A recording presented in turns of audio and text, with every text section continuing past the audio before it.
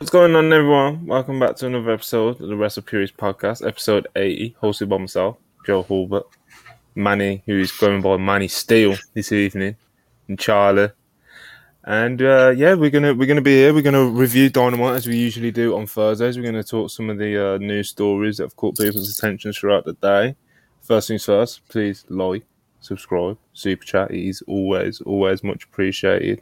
But I'm gonna go around and see how everyone's doing. Starting with Charlie. How are you today? Doing all right. It's been a long day. I was saying before the podcast, I was in university all day. Just last push before the semester ends next week. Getting my last assignment done. I'm ready for summer. I'm over it. But yeah, doing all right. Yeah, we're all giving you strength to get through this last semester. Yeah. Getting that grinding. Manny, you was the man on site reporting at AEW Dynamite last night in Texas. How was your night, and how are you doing today? I left. That was good. I left before Rampage, and then I decided to roam the streets. Well, I would have stayed if I saw if the BCC were like the main, like starting the show like they usually do, but they weren't. JS came out, and I said, "Oh no, I'll just go roam the streets of Austin." So I went to go do that. Paid a lot of money for food, man. I shouldn't have done that. There was a whole bunch of food carts, and I said, "Ooh, I'm gonna try a whole bunch of little things." I ended up eating half the things, and then I'm here. I just got back like an hour and a half ago, so here we are. Sounds like when I ask you about your experience at Dynamite, you don't really mention the wrestling. You just tell us about the money that you spent on parking and food trucks and how the reason you left the wrestling show. Not well, not anything about the show itself. Well, I would have stayed, but then like they were making a big deal about the valet parking when I left. They were just like, "You can't do this at a certain time." And I said, "I don't want to deal with that shit, bro. I just came, dropped my car off, and walked around." And then the show was good. I mean, besides that one fan, he got like he made everybody stand up in the section I was in when the show opened. I said, "Fuck, all right, I'll just stand up." And then as soon as Warlow came out, I sat down. He said, "What are you doing? You stand up." And I said, "No, I'm not standing up. I'm not standing up."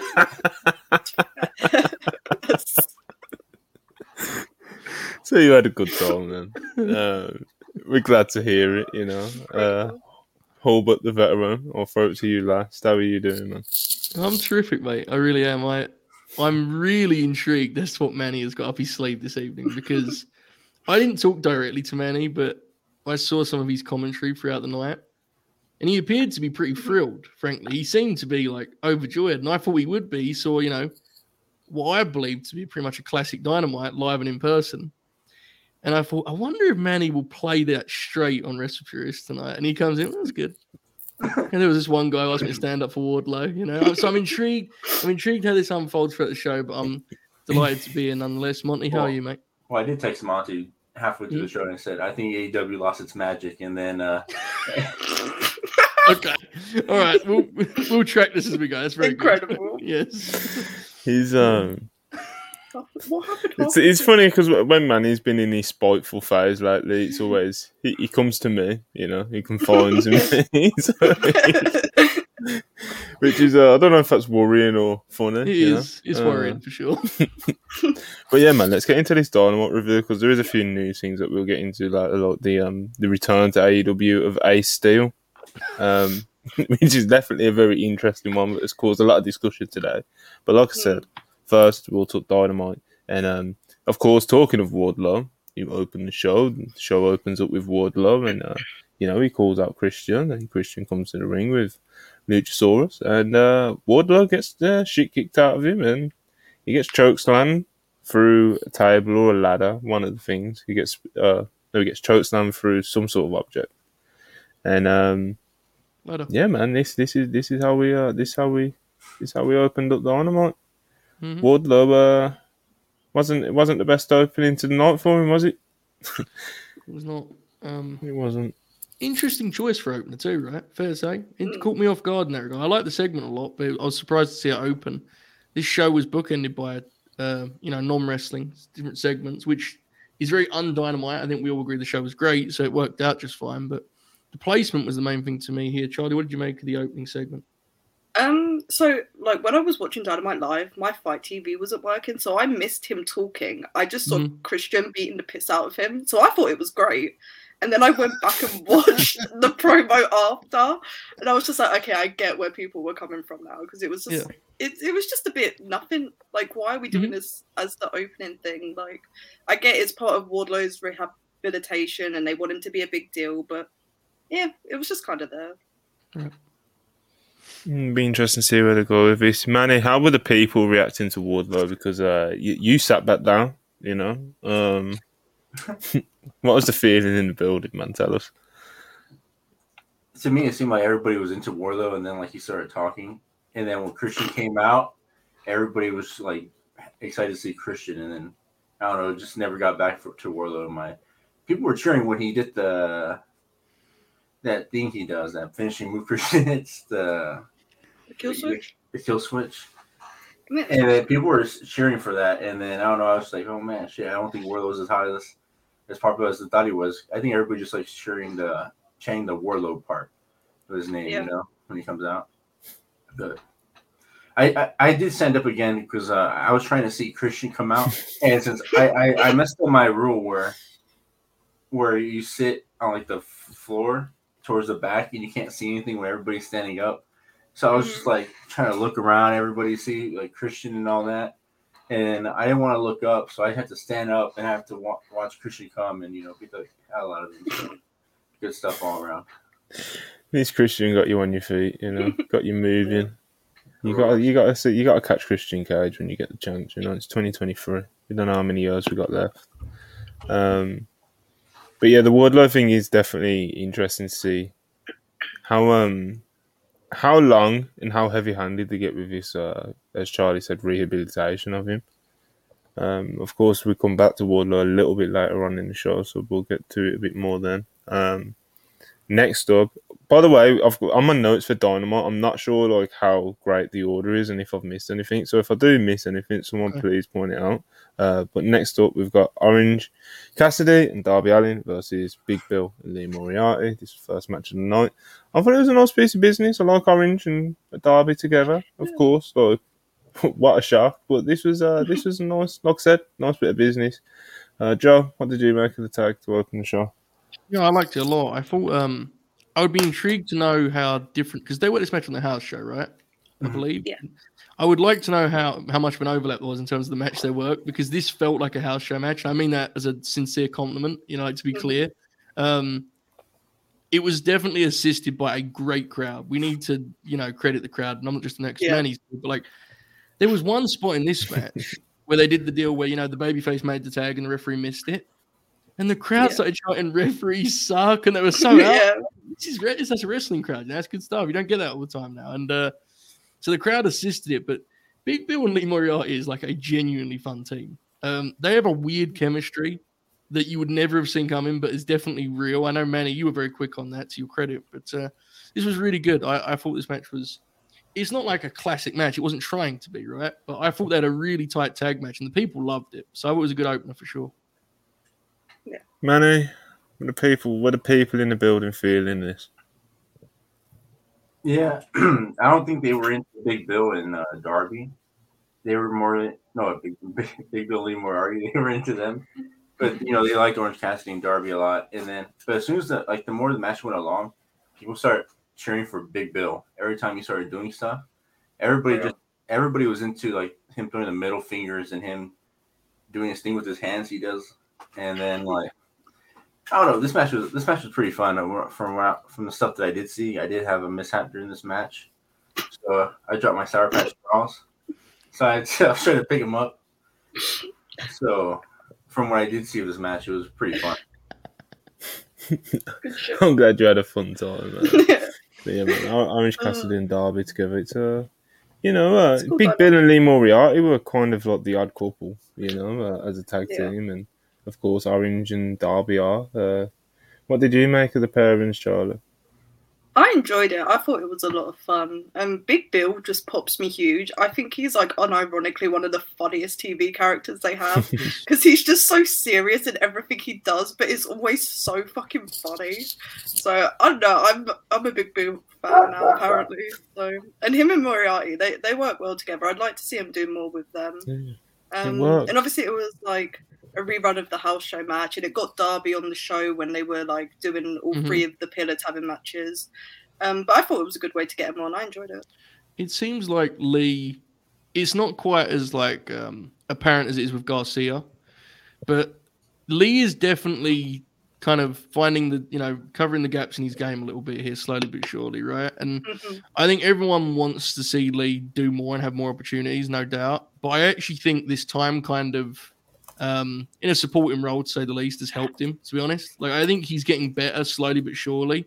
And hopefully by the time, a push comes around, he'll be more prepared for it than he would have been a year ago. I think he's enjoying being a heel too, and he's kind of finding his personality in that regard. So it's good to see Lee coming along. I think he's doing a good job. I think they're playing off each other pretty well, they're both filling up each other's holes. I think Moriarty has gotten better as a personality since he's being with Bill, because Bill brings so much out of him. And then Big Bill, I think he's become better of a worker too since he's been with them too, because I don't remember him being like that good in Impact, even though he was pretty cool in Impact. But here I don't know, for some reason. He's only there for a cup of coffee, man. And I saw the matches. Oh, man. Now I don't want to speak to him. Everyone in the chat. It was a crazy phrase. It was. I heard Charlie just like giggle behind the screen. I was eating, and I'm so glad I had my camera off for that, because me and Joe were very professional, trying to Well, it was a really Manny was being really. You were being very sincere with praise, and you said something about holes, and it was a little aggressive. That's all. Wait. You just move on, even know what I said. That's right. I thought you were spot on. It was just the phrase. Yeah. Just carry on. Yeah. Never mind. You go. Yeah, we'll move it on. We don't have to spend forever on this. It was a nice, fun match. That's kind of is what it was. The crowd enjoyed it. It seemed Manny enjoyed it. And Big Bill and Lee. We'll see what. We'll see if Tiny will actually kind of do anything with them. I'm sure there's like other people on his priority list right now. Big time for AEW, but we'll see what the future holds for him. Anyway, next up, I believe, if my notes are right, the Young Bucks got the shit kicked out of again. It was really it's getting to the point now with the Black Bob. Obviously not now, as we'll get into, but if anything, the ending was very much needed, and they very much told us that throughout the show, because it was becoming a very regular occurrence that every time the Elite kind of even barked just a little bit, they just got the shit kicked out of them. And this happened again here in the parking lot. The Bucks tried to get their upper hand through the cases at the Blackpool Combat Club, but that upper hand lasted precisely about half a second. And as I keep saying, they got the shit kicked out of them again. Charlie, I know you love the Bucks. Yeah. Was this hard to see? Again, I thought it was just funny because they keep teasing this Nick and Claudio match, and they're not booking it, and it's really annoying me. Like, stop pairing them off if you're not going to do this match at this point, because it's just frustrating me every time I watch it. But I thought it was a good segment. Like, obviously they were targeting Matt Sam, and Nick got fucking dropped on the car bonnet. It was just a bit nuts for like 30 seconds. Like, did you see Claudio's the stance they entered the screen? The way they walked in behind him, I was crying. Because it was clear to me they didn't care if the Bucks saw them or not, based on the way they made it very clear they were going to kick the shit out of them regardless. Which makes it even funnier that Claudio had this stealth position as he entered the screen. He's like, bro, I don't know what he was waiting for, but it was very funny, very very funny. So. And Willie Utah got wiped out by that scene. Yeah, Matt nailed him, bro. He had quite the night, did Willie Utah. Yeah. He had an evening for himself. My god. Tremendous stuff. Yeah, this is just good stuff, as most of these Blackpool Combat segments, beatdown segments are, you know. So next up we've got Wardlow in the back. He's nursing his injuries and stuff, and in comes Double A, Big Arn. He comes in and he gives him a pep talk, Josh. I know you love this shit, you know, and you know, Wardlow gets some of that mean spirit in him, and he challenges Christian to a fucking ladder match at Double or Nothing for the TNT Championship. Definitely not his wheelhouse, more Christian's wheelhouse. If you look at history, I think that's kind of the point they're trying to make. You know, Wardlow might be biting off a bit more than he can chew, etc., etc. But you know, he's got Arn in his corner, Joe. What did you make of Arn's pep talk last night? It was good, you know. It's good in the ways that Arn things are good these days, and that's fine with me. And I will say that Arn like winding up on the ice pack and like, and it like just like touching the ball. I was like, man, wrestling fucks dudes up, man. That's brutal, you know. Bless the man. God bless. All the best to Big Arn, but I like the direction a lot. I think it makes the match way more compelling. I think it makes a Christian win way more feasible because Wardlow doesn't have to be pinned, right? I think it could be an interesting direction, honestly, because Arn clearly didn't co-sign this decision, right? He just kind of did it, and it was like, we'll see. Maybe that's something they circle back to. I'll believe it when I see it in terms of a title change, but nonetheless, I've talked a lot on these shows about not really being into the like multi-man ladder match car crash deal anymore. This is a very different type of thing, right? You give a Christian Cage a one-on-one ladder match, that dude's wrestling line. We've seen it a million times before. They're going to do something interesting. So I'm intrigued by it. I'm not a huge Wardlow fan as of right now, but I think this is an interesting spot to put him in, and I think he may just exceed expectations. So I'm pretty fired up for this one, actually. Yeah, it's just with the ladder matches, like AEW have done so many of them. Most of them have been like multi-man tag matches and stuff like that. But because they've done so many of them, it kind of takes a little bit of a shine when something like this happens. Mm-hmm. You know, like when the singles match gets set up, you know, maybe, you know, this isn't just kind of you know, I guess there's going to be some storytelling points made to it. Manny, are you interested in Wardlow in a ladder match at all? Does Christian make it interesting for you? Not really, but I hope Christian wins this match. I'm just really down on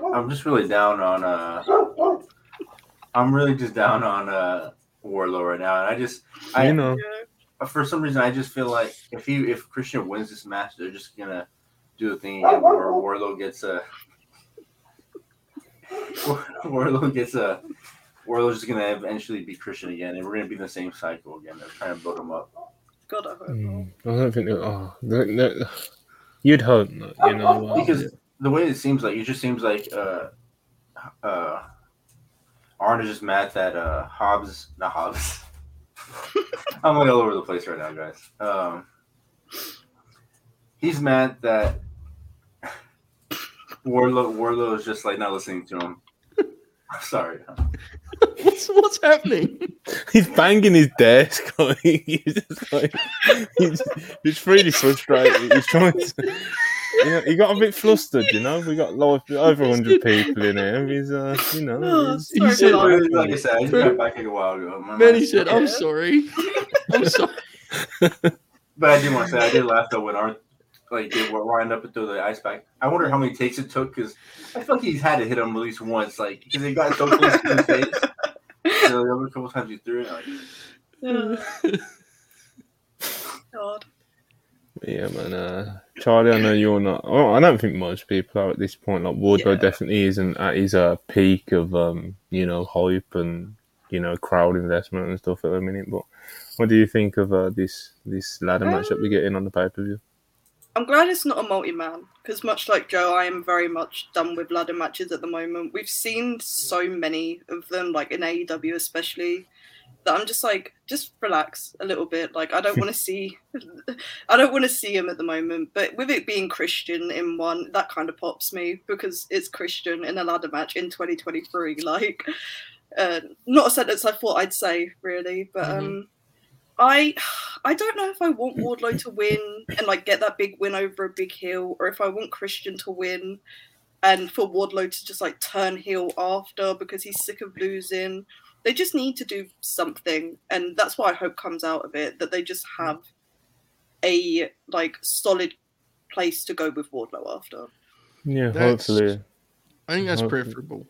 Sorry, mate. I just the heel turn. I think because you could explain that as Arn being like you played right into his hands. Like he walked you right into that trap. You gave him the ladder match, and it's I think that makes a lot of sense. But carry on, Molly. My bad, mate.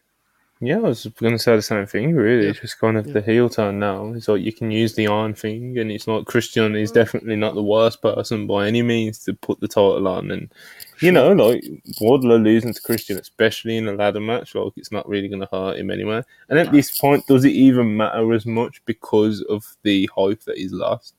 So, yeah, if he loses this at the pay-per-view, gets away from Christian, and then he turns heel on a likable babyface, and I think he can. That would be a good reset for him, because this time he'll be a heel where like he's not calling the shots because he'll have Arn as like his the coach calling the plays. He might be whispering in his ear like he was doing to Cody Rhodes, But he'll be like driving. He'll be driving it. Whereas before, when he was a heel, of course, he was MJF's lackey. So I was talking to my brother about it a little bit ago, actually, and he was like, "What if, like, after Double or Nothing, Wardlow turns heel, and then he slowly just beats like Jack Perry and Sammy and Darby, and that's how he works his way up to a potential match with like MJF?" And I was just like, that's not a bad idea, to be fair, especially with this weird dynamic they've got on with Sammy at the moment. Like, if you want to cement him as a babyface, having a heel Wardlow beat him, it's not a bad way to go about it. I agree. I think it's always easier to book a guy with his frame and his strengths, literal strengths in his case. Like, I think it's always easier to book him as heel anyway, right? I mean, you have to protect them to some extent, but like, right now you're in a spot where there isn't that many heels you want him to sell for as a babyface, because his whole thing is he's this destroyer. And it's like, if you put him with Jack Perry, as we're going to talk about later with Jack, he could take 80% of a match with Jack and it wouldn't hurt Jack at all, because that's the point. He's a scrappy babyface. So I like that. And also on the other side of that with Christian, he's not wrestled consistently for such a while now. It would feel so fun to have him with the TNT belt and just have baby faces going his way. Like Christian working any babyface on that roster on TV. I'm into that, like, because it's been a while, right? It's been a long time. So, and if Christian holds it for a few months, and then like whoever he drops it to is going to be well better off for it, because they're beating Christian. Like, exactly. You can eventually go back to the Jungle Boy story, where Jungle Boy beats you can circle the top 60 title. So, absolutely. It's definitely, like I said, there's Wardlow thing will be interesting because they've already seen like how hot they can get him. And lightning doesn't always strike twice. It rarely does. Never, especially in wrestling. So if they can even get him to like 50, 60, 70, 80% of where he was, there'll be somewhere. Even if it's as a heel, and of course it will be a different dynamic with crowd investment. But there's definitely stuff there. All the things that people say that he's got potential for, none of those have really gone away. He's got great look.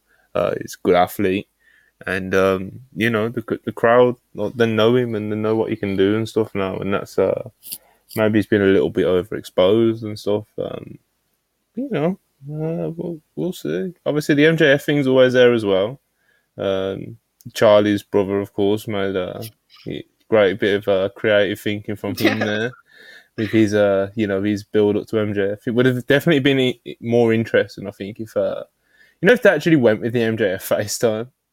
I think it would have worked genuinely. Like, people would have been not really into MJF as a face whole thing. I think there is still a chance for it, but you'd have to kind of like tease and approach it kind of I guess pretty similar to how they were doing before. It's just that they didn't actually pull the trigger last time, which made the whole project of that whole process of MJF's arc very, very weird. But yeah, just the idea, like a face MJF that everyone like loves, and like fucking go along with it in the crowd. Like, I could just imagine going along with the catchphrases and shit like that. They'd love him. Then this destroy, yeah, that's what I mean. Then you would have this destroyer Wardlow if you could get him back to where he was. Then that would be a very interesting dynamic, like face MJF this time against a heel Wardlow. But again, that would be a very, very long way away in terms of them getting a lot of different, awkward, difficult things very right, to even think about a scenario like that. So, fantasy booking 101, I guess. Okay. Next up, Sammy Guevara has a quick match, squash, call it what you will. And then he gets another live promo. He's had quite a few of these in this feud, which I found interesting to say the least.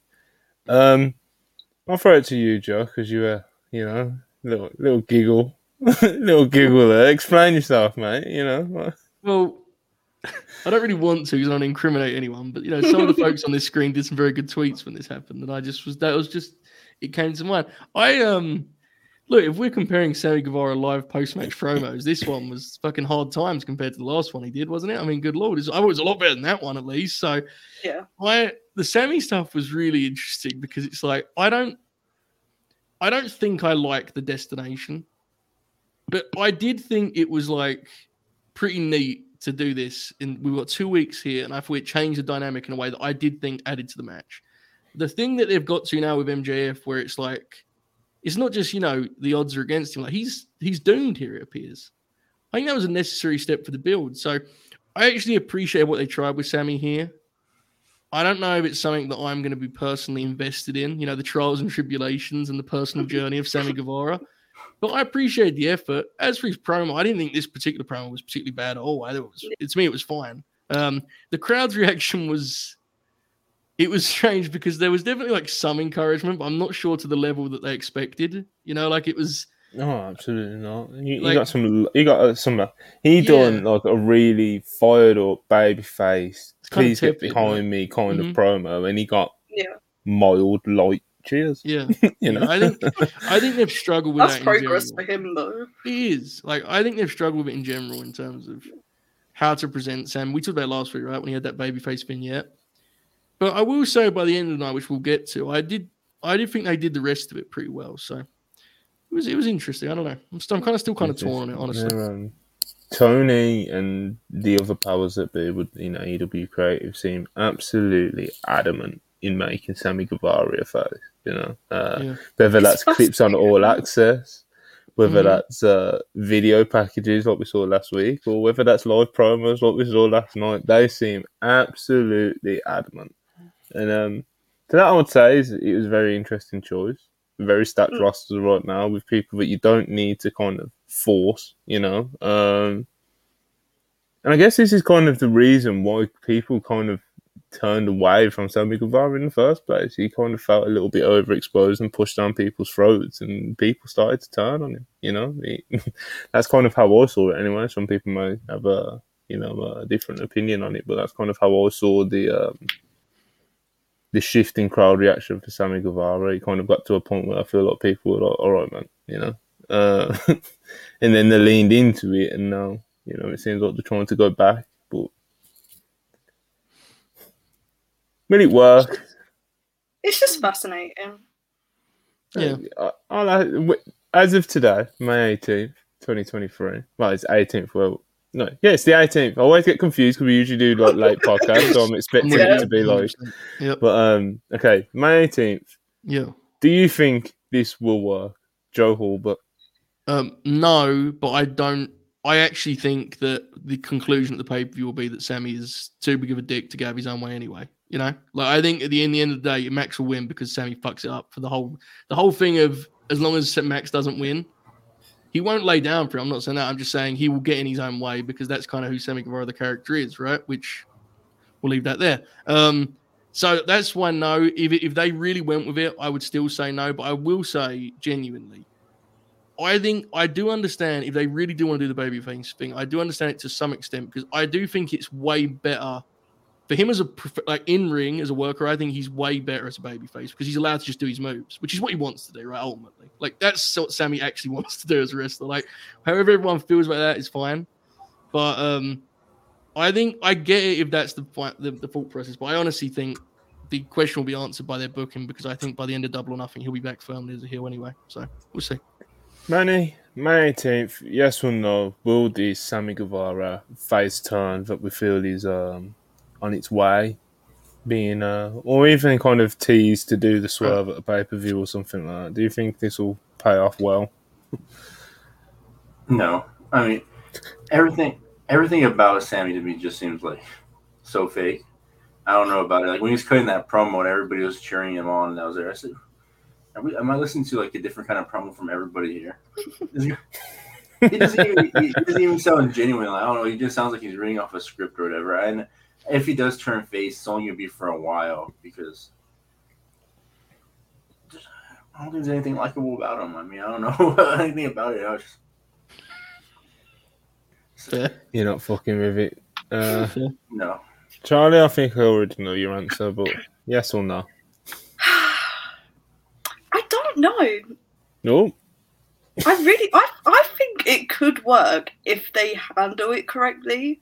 Because, like, obviously his fan perception online's one thing, but the live crowds have been reacting more positively to him, like, in the last couple of weeks.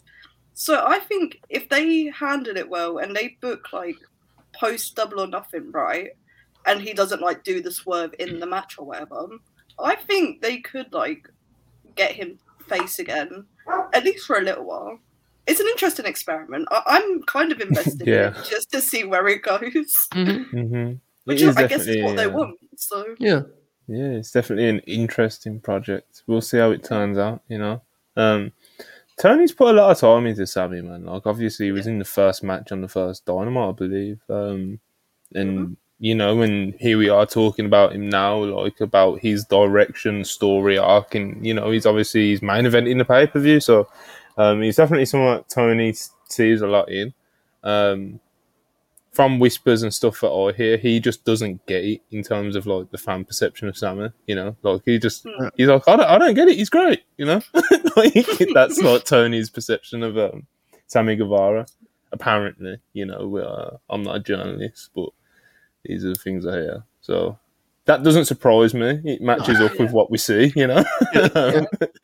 So yeah, man. Tony's a fan, but of course that doesn't. No, you don't have to be a genius or an insider to work that one out. I'm going to do a few super chats before we continue with Dynamite review. Darren KJ, $5. Appreciate you as always. Hangman made Monty eat his words last night. He is the guy. He is him. Hold on. Points were made, weren't they? I mean, you know, we could get into it, but I'm not going to. I mean, I'm not doing this this discussion, you know, right now. But we appreciate the super chat, and Hangman did look great last night, man. I like Hangman, you know. He has a great fashion sense, man. That's crazy. He does. Every time he comes out, I say, man, where did he get his clothes from? I mean, it's pretty cool. Drip watcher, man. Eh? And especially the eye patch. There's nothing wrong with that. He was going to say I'll just wear it around. Yeah. But yeah, man. Appreciate you, Darren. Always. Shout out to Hangman. Showtime Spurs, $5. What's up, everyone? Hoping to hear a sermon from Joe and Manny on Roddy's glorious victory. It was absolutely glorious, and you probably will be getting that Showtime, so stay tuned, my good friend. Zaid Nadi, $4.99. Appreciate you very much. Need a one-off Ibu solo show talking about Cody's punches for 57 minutes. Oh, he'd love that. Also, he was the wrestler reason y'all got into wrestling.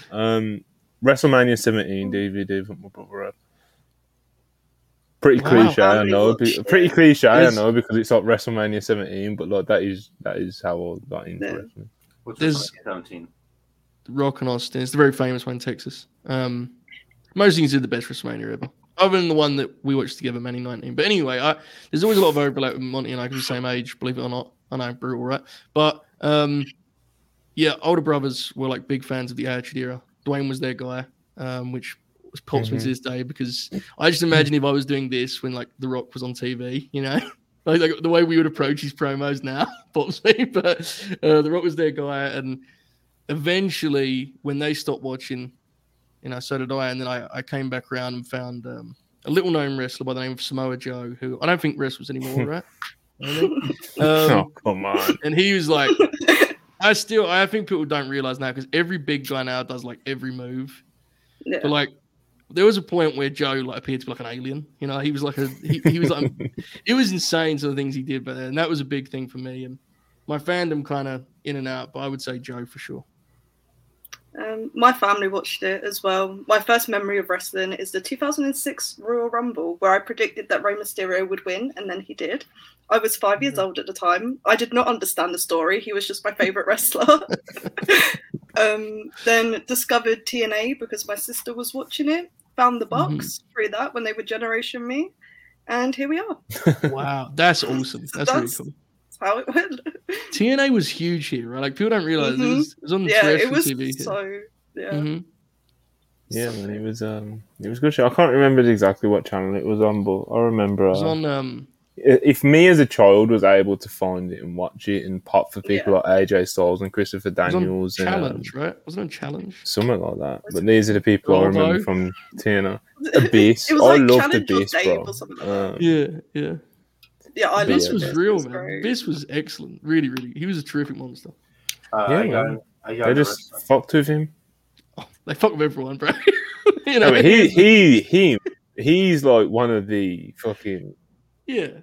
He got completely like. What, you're saying you wouldn't have done the Dr. Stevie angle? Bro, just he's got some stories, you know. Obviously, he was like a producer or an agent, something along those lines at WWE as well, wasn't he? I don't know if he still is, but he is. I'm pretty sure. Abyss, I'm sure he has got some fucking stories to tell, mate. Manny, reason you got into wrestling? Besides just watching random lucha stuff as a kid or whatever channel was on. Now hold on. How would you find this random lucha stuff? Like, what would make you stop on it? You know, like why? Because the guys are all colorful and they had the masks and stuff. How old was you? Probably like 5 or 6. I don't know, like 3. There was 4. I think I don't know. Like my grandma would just have it on sometimes, or be on the house or something. I don't remember. I just like the thing I can remember the most is just like when we did have it. My dad, whatever he would come, he would have like lucha masks for us, and like it'd be like a full getup. So it'd be like a Spider-Man or a Superman or a Batman lucha mask with a cape. That's great. And me and my brothers would go outside because they said that it was real. We'd just go out there and beat the hell out of each other. Because we just thought on the trampoline. Oh, shoot punches. Yeah, and then if it's WWE, I just remember seeing Eddie Guerrero, Rey Mysterio, Edge, just like wrestling and stuff like that. But when I really got into it was like when I remember just the real angle that is like CM Punk and Jeff Hardy, and they had the steel cage match, and Jeff Hardy had to go away from the WWE. Yeah, yeah. Who knows why? Ibu in the live chat says that Abyss has produced every single Sheamus versus Gunther match. Wow. So he's still cooking, Joe. You know, I'll go Abyss. You know? That is awesome, but I'm trying to think about like how you would like laying those out is pretty simple. I feel just go there and clobber each other. You know, Abyss just goes up to James is going to start with the chops here. Yeah, like because 5-minute mark, you know, there wasn't a ton of set pieces in those ones. You know, it was kind of we're just going to go there and whack each other.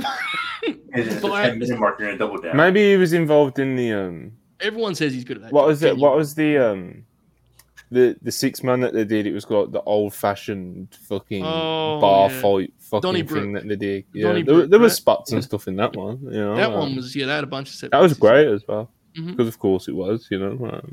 Yeah, bro, absolutely. Big fan of the Brawling Brutes. I am. Then Imperium, I think, go without saying at this point. They're fucking one of the best things in wrestling, like, legitimately. Sure. Gunther's a god, man. God amongst men. Mario Judah, $4.99. Appreciate you very much. That's all. Joe, I like your shirt. Flex for the haters. Show me your muscles. Firstly, no.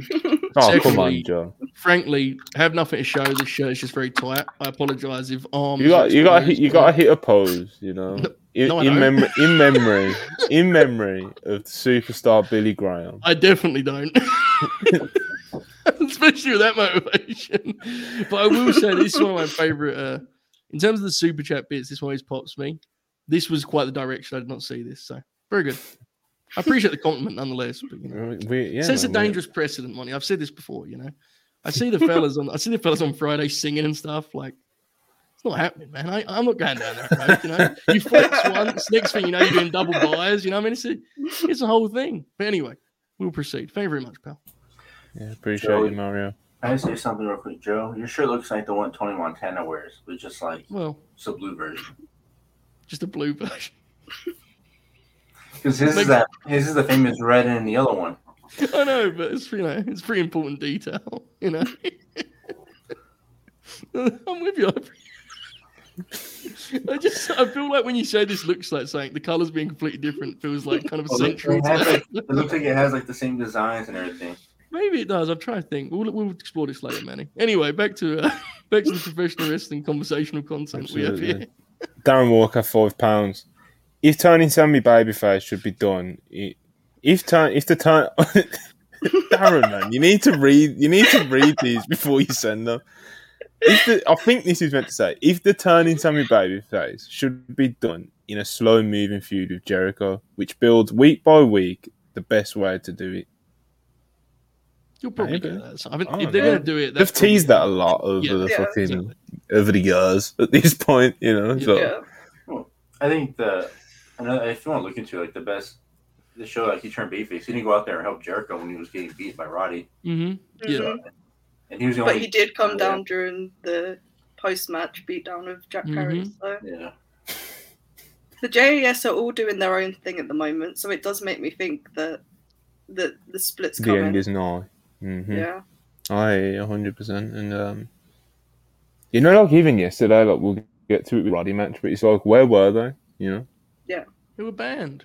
No, but so was Adam Cole. But like normally Jericho, like you'd think that Jericho. I think you even said it on your stream last night after the show. Where it was like your actual expectation was the finish to be the other way around. The JAS would have been the ones waiting outside. You know.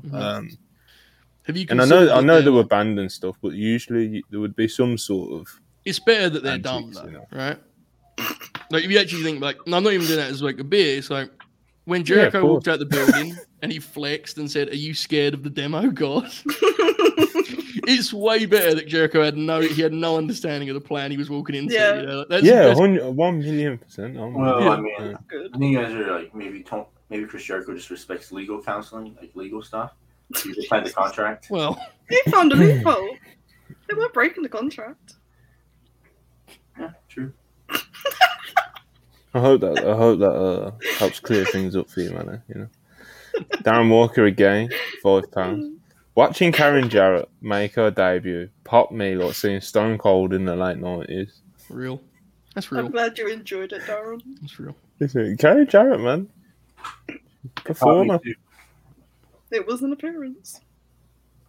He was. Showtime Spurs $5. What do you guys think about a Jungle Boy heel turn in this match? This is where, so I don't think it's like inherently bad idea or anything, but this is where the great divide on Jack Perry comes into play because I don't think his current presentation needs fixing. And I know that the two folks opposite Charlie and I disagree completely, and and that's fine. Like I genuinely think he's in the right place right now, and I like the way I think it works as an act. Do I think he's a top guy? Not yet, but like he's also super young. I would wait a while before the heel turn personally. Now again, if they do it, I'm not going to like immediately dismiss it. It might be good for him, but I think the act works as it is. Honestly, I said this last night, and I get he has his limitations, but I remain bullish on what Jack can do. I think he's better than given credit for at times, you know. And I understand the promo and stuff's got to get there, but I don't know. I'm still into Jack personally. Well, speaking of promo, my answer to that super chat would be: imagine a heel Jack Perry promo, and then ask yourself again if you think that would be a good idea. You know, that was very spiteful. It's true, man. These are the things you got to think. Like, if he's going to be a heel, I imagine what does the Jack Perry heel character like? Of course, they could go anywhere with it. They could fucking put him in a mask and a suit or whatever. They could do anything. It's wrestling, but like kind of what you'd expect from a Jack Perry heel character, the things you'd imagine is like, I don't think it's something that looks or sounds better than what he's doing now. I think Jack Perry's in an all right place at the moment. Do I see him as a top guy, future world champion? At this present moment, no, I don't. But as Joe alluded to, he is very young, very, very young at this point. In the ring, he's phenomenal, especially for his age. But yeah, I just think like kind of like all-round character stuff and that there is definitely some asterisks and I won't say warning signs. It's not like he's going to go over the edge and be an absolute shitter or anything. But in terms of like, if we're talking about future world champions and stuff, and considering he is a pillar, like, I guess that's a conversation that has been had many times. I don't know, man. I don't know. I can be won over, but I don't know. To me, this performance he had last night kind of just changed my view of Jack Perry again. I feel like he does so much better when he's in these matches. Every couple months. Well, look, he has performances like this, like the cage match or his match with Christian, where he just shows like an intensity that he doesn't show again. Just besides when he's just in these crazy matches, and I just think that he should just like move on and just be this guy where he's always like he's just ready to go at all times because he matches it with these guys, and when he's turning heel, then so be it. And if it means being babyface, don't do that. Just go do what he's doing now. Yeah.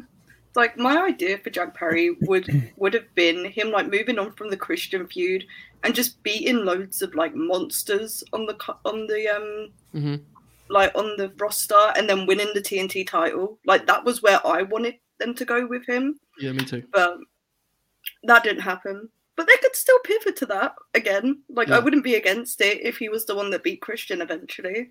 I do think someone else could benefit from that, but I think the time you're mentioning, I think, was when it was even before Christian came back. I remember, I don't know if we did the show, but I remember there was a time where he was beating a lot of the bigger guys. Yeah. And there was kind of an online belief that he was going to take it from Joe. Remember, there was kind of an online perception that's what they were building to. And I still think it's a bummer we didn't get that match because I think they'd really gel well. Yeah, I'm with you. I don't know. The other thing with Jack too is, as much as he's becoming like divisive online, the audience still like really likes him. You know? Oh yeah, it's a really good reaction. I don't know. I think he's really good, man. Yeah, I think he's going to figure it out. I honestly do. We'll see, obviously, right? You never. There's certain talents. I think like when one of my friends will say like, "Oh, so there's a future top guy," and I'll just like scoff and be disgusted. You know, Joe's seen it many times. I have. Jack Perry, although I'm not there right now, the idea of it doesn't fucking disgust me or anything. Again, I'll keep saying it, he's so young, and the things that he lacks are definitely things that we've seen it plenty of times over the years. But like, people can become a good promo in like a year, you know. And boom, they're a good promo, and that's like not even one of the flaws in the game anymore. So he's young, you know. He's on TV a lot. I'm sure he'll figure some things out. You know, he's really good, man. He is really good. All right, back to Dynamite though. We had the Team Jarrett FTR kind of segment. I remember. This is just a big brawl, man. You know, like fucking. This was good shit. I enjoyed. I've enjoyed these segments with FTR and Team Jarrett. They've done like 2 or 3. I think I've popped for every single one. You know. Yeah. There was the Dax is blind, so I'm pole driving my best friend. Well, not your best friend, but you got one of your best friends. There was the Team Jarrett at the farm, which went fucking crazy in the internet wrestling community. Then it was last night, which was just like a good brawl, and obviously we had the surprise at the end with the debut of Karen Jarrett, someone who pops me very much, a woman that us old timers say gets it, you know. She she dropped a couple low blows, and FDR were hit with guitars that had their names on them. Fucking, I can't remember if it was Dax or Cash, but one of them got fucking nailed. Yeah. Bro. It was brutal for sure. Joe, I can imagine you as a fan of this because sure. but yeah, break it down for us, man. This whole feud has been real graps, and whenever someone says real graps, it's their personal definition of it, and my personal definition of real graps is like compelling, exciting, but actually also horse shit. That's part of the package. The horse shit's like a big important part. Yeah, like it's insane. Like this bump that Satnam took is one of the funniest things I've ever seen in my life. Oh my god! Like, the way that he incredible. the way that he went like a mannequin. And I went back. It was one of the funniest things ever. Full on timber, you know. The brawl was actually great. So there's your excitement. Like the brawl was awesome. FTR brought in the crowd's reaction was so great too, right? The chants and the way they fired them up. Lethal going all the way with the I would just play Ric Flair on TV thing with the fucking back body drop on the floor and having his clothes all ripped. I mean, the whole deal.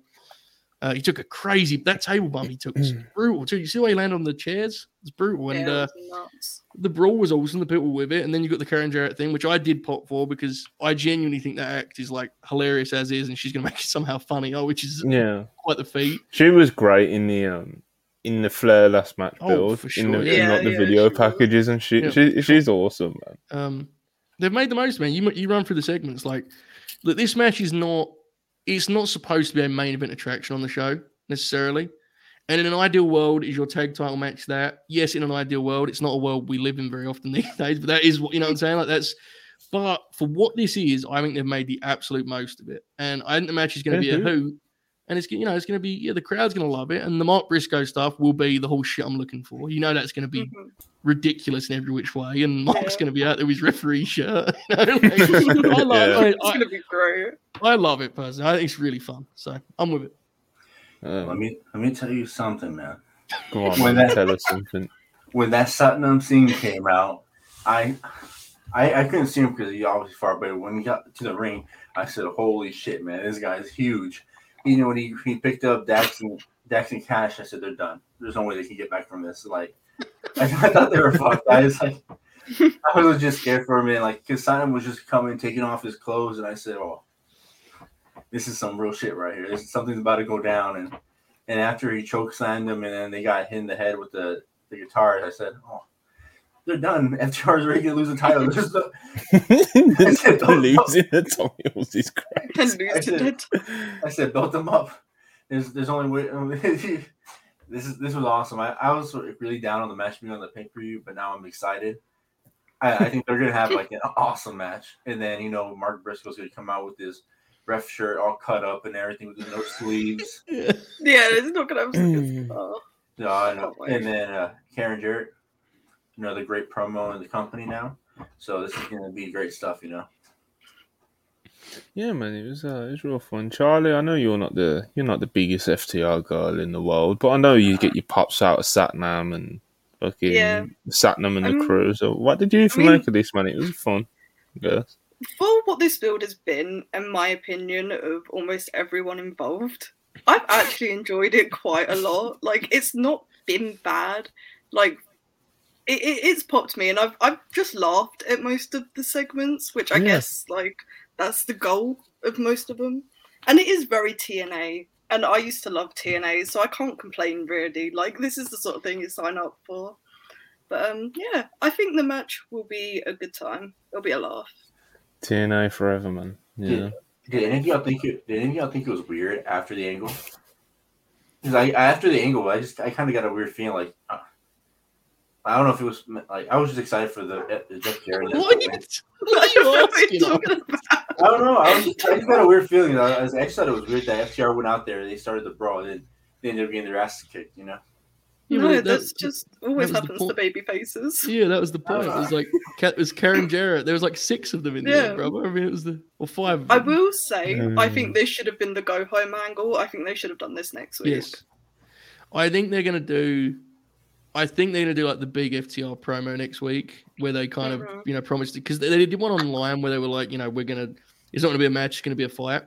I think they're going to do that, but I don't disagree with you. This was a great go home for sure. And they got big heat on the heels. And again, credit to the crowd. They reacted exactly as you want a crowd to react to this angle, right? They were genuinely... Great. Yeah, it was terrific. Absolutely. Tremendous. Yeah. It's been a hoot. So. Yeah. Okay, so we had a Sammy Guevara Derby backstage segment now, I believe. I could be wrong. I hope I've not fucked up so far with my show rundown, Yeah.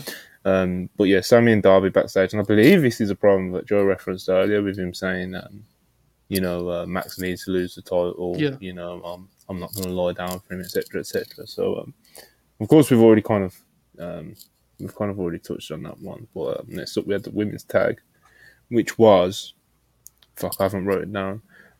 Tony Storm and Ruby Soho versus Shida and Britt.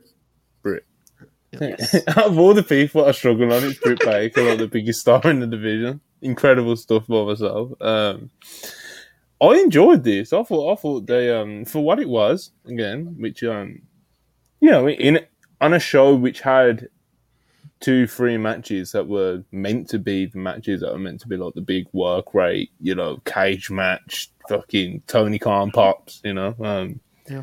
This definitely serves its purpose and then some. The crowd was into it throughout, which is always an achievement when an AEW women's match is on in the middle of the show because Lord knows their live crowds can be a bit brutal during those, but for this one it was good. Usually it helps when you've got Britt Baker and your Tony Storms and your Soraya's just out there, But yeah, this was good shit, man. Shida, man. She's fucking awesome, actually, We say it every time she's on TV, she needs to be on TV more, because we just, you can't get enough Shida. She is one of the few people that I wouldn't mind seeing literally every week, so. Charlie, what did you think of the tag? I thought it was, one of the better tags they've done, because we've seen, 6 different renditions of these teams so far, in these tag matches. And I thought it was good. I like the fact that they're consistently not putting the women in the death slot, the last match before the main event now. I think it's just this story now that Shida's back and it's starting to pick up again. It's doing good things for the women's division, and I think it will only come out as a positive in the end. But yeah, I had a good time with this. It was a good time, man. Like I said, the crowd seemed into this. Can you confirm or deny from your live experience at the show? This was a very pro Shida crowd. We all loved her. Everybody's gonna do a bit. I didn't really see this match because there was a lot of stuff going around me that I'm not gonna say what happened. But well, hold on. You're an AEW Dynamite show, not a fucking talking like you was in some dark place, bro. During this match, I was in a dark. It was really dark where I was sitting around this time. So, there's some stuff. I'm not gonna repeat some of the stuff I was hearing during this match. And the guy right next to me, kept the guy kept looking at me. I remember now, man. You can say these things. You were sat by a bunch of perverts. Yeah. It happens. It happens at wrestling shows, man. It's not cool, but I thought there was some sort of fist fight surrounding him. He sounded so. Bro, I didn't know what direction he was going to go in. What did I? Bro, I was sitting next to a guy I was talking to before the show, and he only watches WWE, and the only AEW he's ever seen was the first ever show on TV, and then he came and he's in Austin because they're in Austin.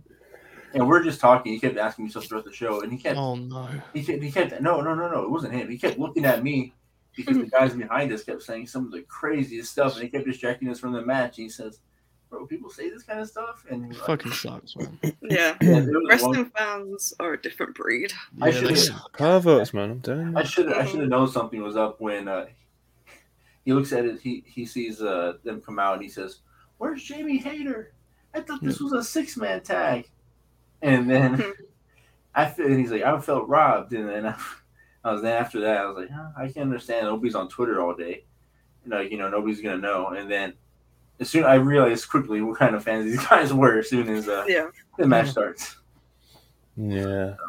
Nasty business, man. I need to go back. I need to go back and rewatch it because from what I did see, it was pretty good. It really was. Yeah, it was a good time. I think, was it last summer? There was a tag last summer on Rampage, I believe. It was Jamie and Britt versus, I want to say, Tony and Ruby. And it was last summer, and it was the start of this kind of quiet trend in the AEW Women's Division where Britt Baker is in consistently really exciting and fun tag matches. Now, a lot of that is her partners have always been Jamie Hayter, in this case, Hikaru Shida, but she's genuinely fun in the tag team. She's a good tag wrestler, yeah. She's a good tag wrestler. And Ruby Soho is I feel like it's so under the radar what a job she's done with this Outcast act. Yeah. I have no problem with Saraya, and Tony's great, especially in ring. But to me, Ruby has served as the perfect glue for this act. Mm-hmm. Again, folks, it's not the Four Horsewomen. You know what I'm saying? It's not the NWO. But for what it is, I think it's become a decent TV act, and I think Ruby is a big part of that because she's the middle ground between Saraya and Tony. You know, like she's both a promo and a worker, and she's just such a versatile wrestler. I think it's going under the radar what job she's done with this. And Tony was on here, wasn't she? My God, she was bringing she looked really good. Yeah. She was revved up for this one, so this was good. I liked it a lot. It was, like I said, man, it was a good time. The crowd was into it, which is always an achievement. So, next up we had Tony Khan's announcement, and his announcement was that, it's just kind of a little bit more following from what we got at the upfronts earlier on in the day with the announcement of AEW Collision. Of course, he announced that again, and then he gave us the first few dates for AEW Collision. The first one, which is the interesting one, June 17th, the one reportedly in Chicago, the one reportedly with CM Punk on. That wasn't announced. It wasn't announced. It was just June 17th is going to be the kickoff. Most would assume that was supposed to be announced last night and will be announced next week. As Tony said, there will be an announcement next week. And so June 17th, like I said, to be announced, but reportedly in Chicago in the CM Punk re-debut. That's the first Collision episode. Then we got June 24th in Toronto, June 29th in Hamilton, which is the Thursday taping. July 8th, Regina.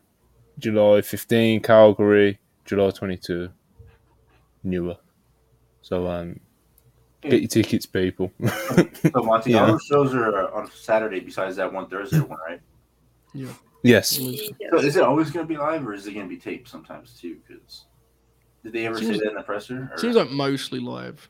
Mostly live, but they'll be taping on a Thursday when they need to.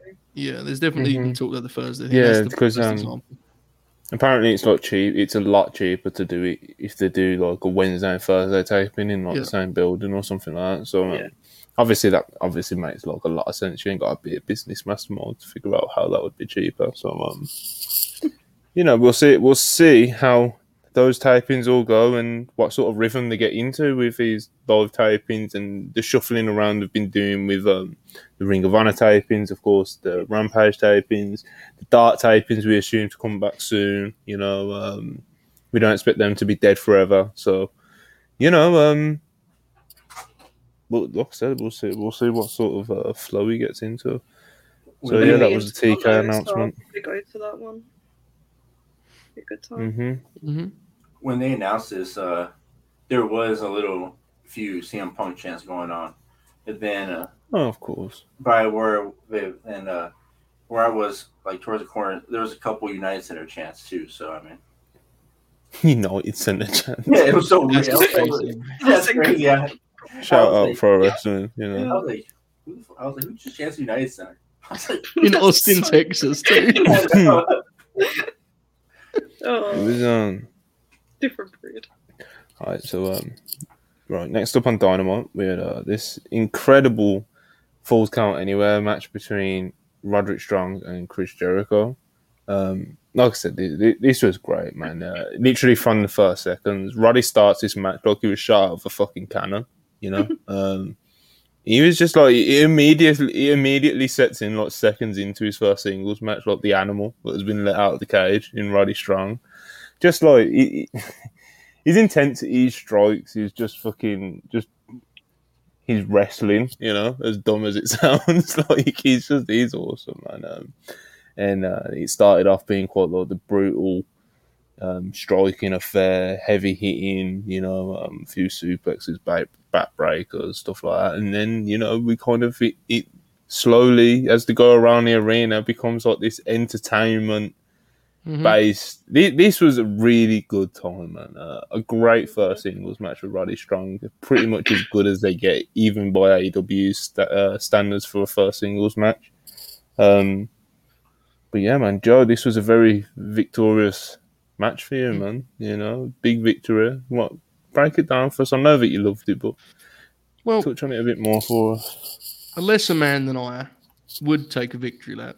They would explain they were right all along. They'd point to the head like Arn Anderson in 1990. But I'm better than that, as we know. So I'm not going to do that because, quite frankly, this is what everyone should have expected because it is the most Roderick Strong thing possible.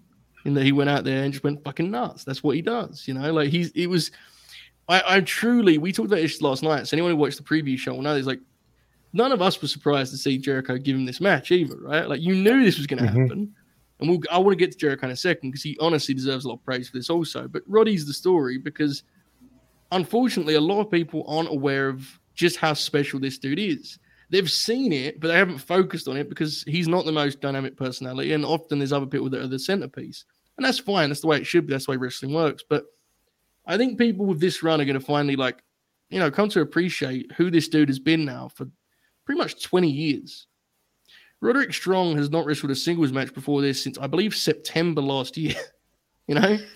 He's an animal. Right? Like, and it's like, you know, the big rant I did a few weeks back, I understand it. Like, it would very much seem performative, and it was to an extent, clearly. But I was being sincere and saying, like, guys, get ready. This dude's going to go nuts. You know, like, this is the first run of his whole career that he's going to be consistently in front of arena crowds. His whole career, you know, like he's going to have a full-time run in front of arena crowds. That's never happened in Roddy's career. Imagine the effort and the like, you know, just the motivation to make it matter, to make it count. And that's what you saw here. He was absolutely incredible here. He hasn't slowed down a bit. It's insane to me. The guy was beat up and hurt. He's an animal, bro. He really is. He's a freak. And the one thing I do want to say before I get to Jericho, and I apologize, folks, but it's like I've seen so much of this, and I do want to quickly speak on it. If you cover wrestling in whatever form, and in Roderick Strong, you just see like, oh, he's just another work rate guy, and kind of shrug your shoulders. I think you're doing yourself a disservice because you're like refusing to like understand and acknowledge what you're watching. You know, I'm not saying Roderick Strong is a world champion or a top guy in AEW because I don't believe those things to be true. But I'm telling everyone who likes professional wrestling to at least try to appreciate how great a wrestler this guy is. He's not just a dude, man. Like, this dude's a monster. He's far from it. Yeah. He had classics again, 20 years. He's still that guy. He's better than ever in a lot of ways in terms of his presentation. He feels more like a TV star than ever, you know? He's never going to be The Rock, but he feels better now than ever in that regard. And it's like, I don't know. I just think he's really special and I hope you'll appreciate it. And before I pass it to someone else, Chris Jericho is nuts. For him at 52 years old as a Hall of Famer, multiple Hall of Fame careers, to watch Roderick Strong and say, you know, give me some of that.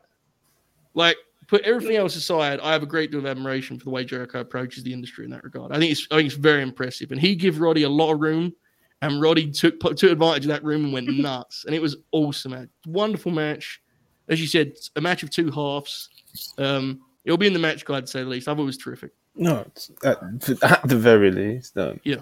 But yeah, even just to quickly touch on what you said about Roddy, it's like, I think, you know, I think it's, like I said, it settled in very quickly. This ain't just another guy, you know, the flying knee, the chops, the forearms. He started the match all over Jericho. Fucking Aubrey nearly caught a forearm herself. Did you catch that?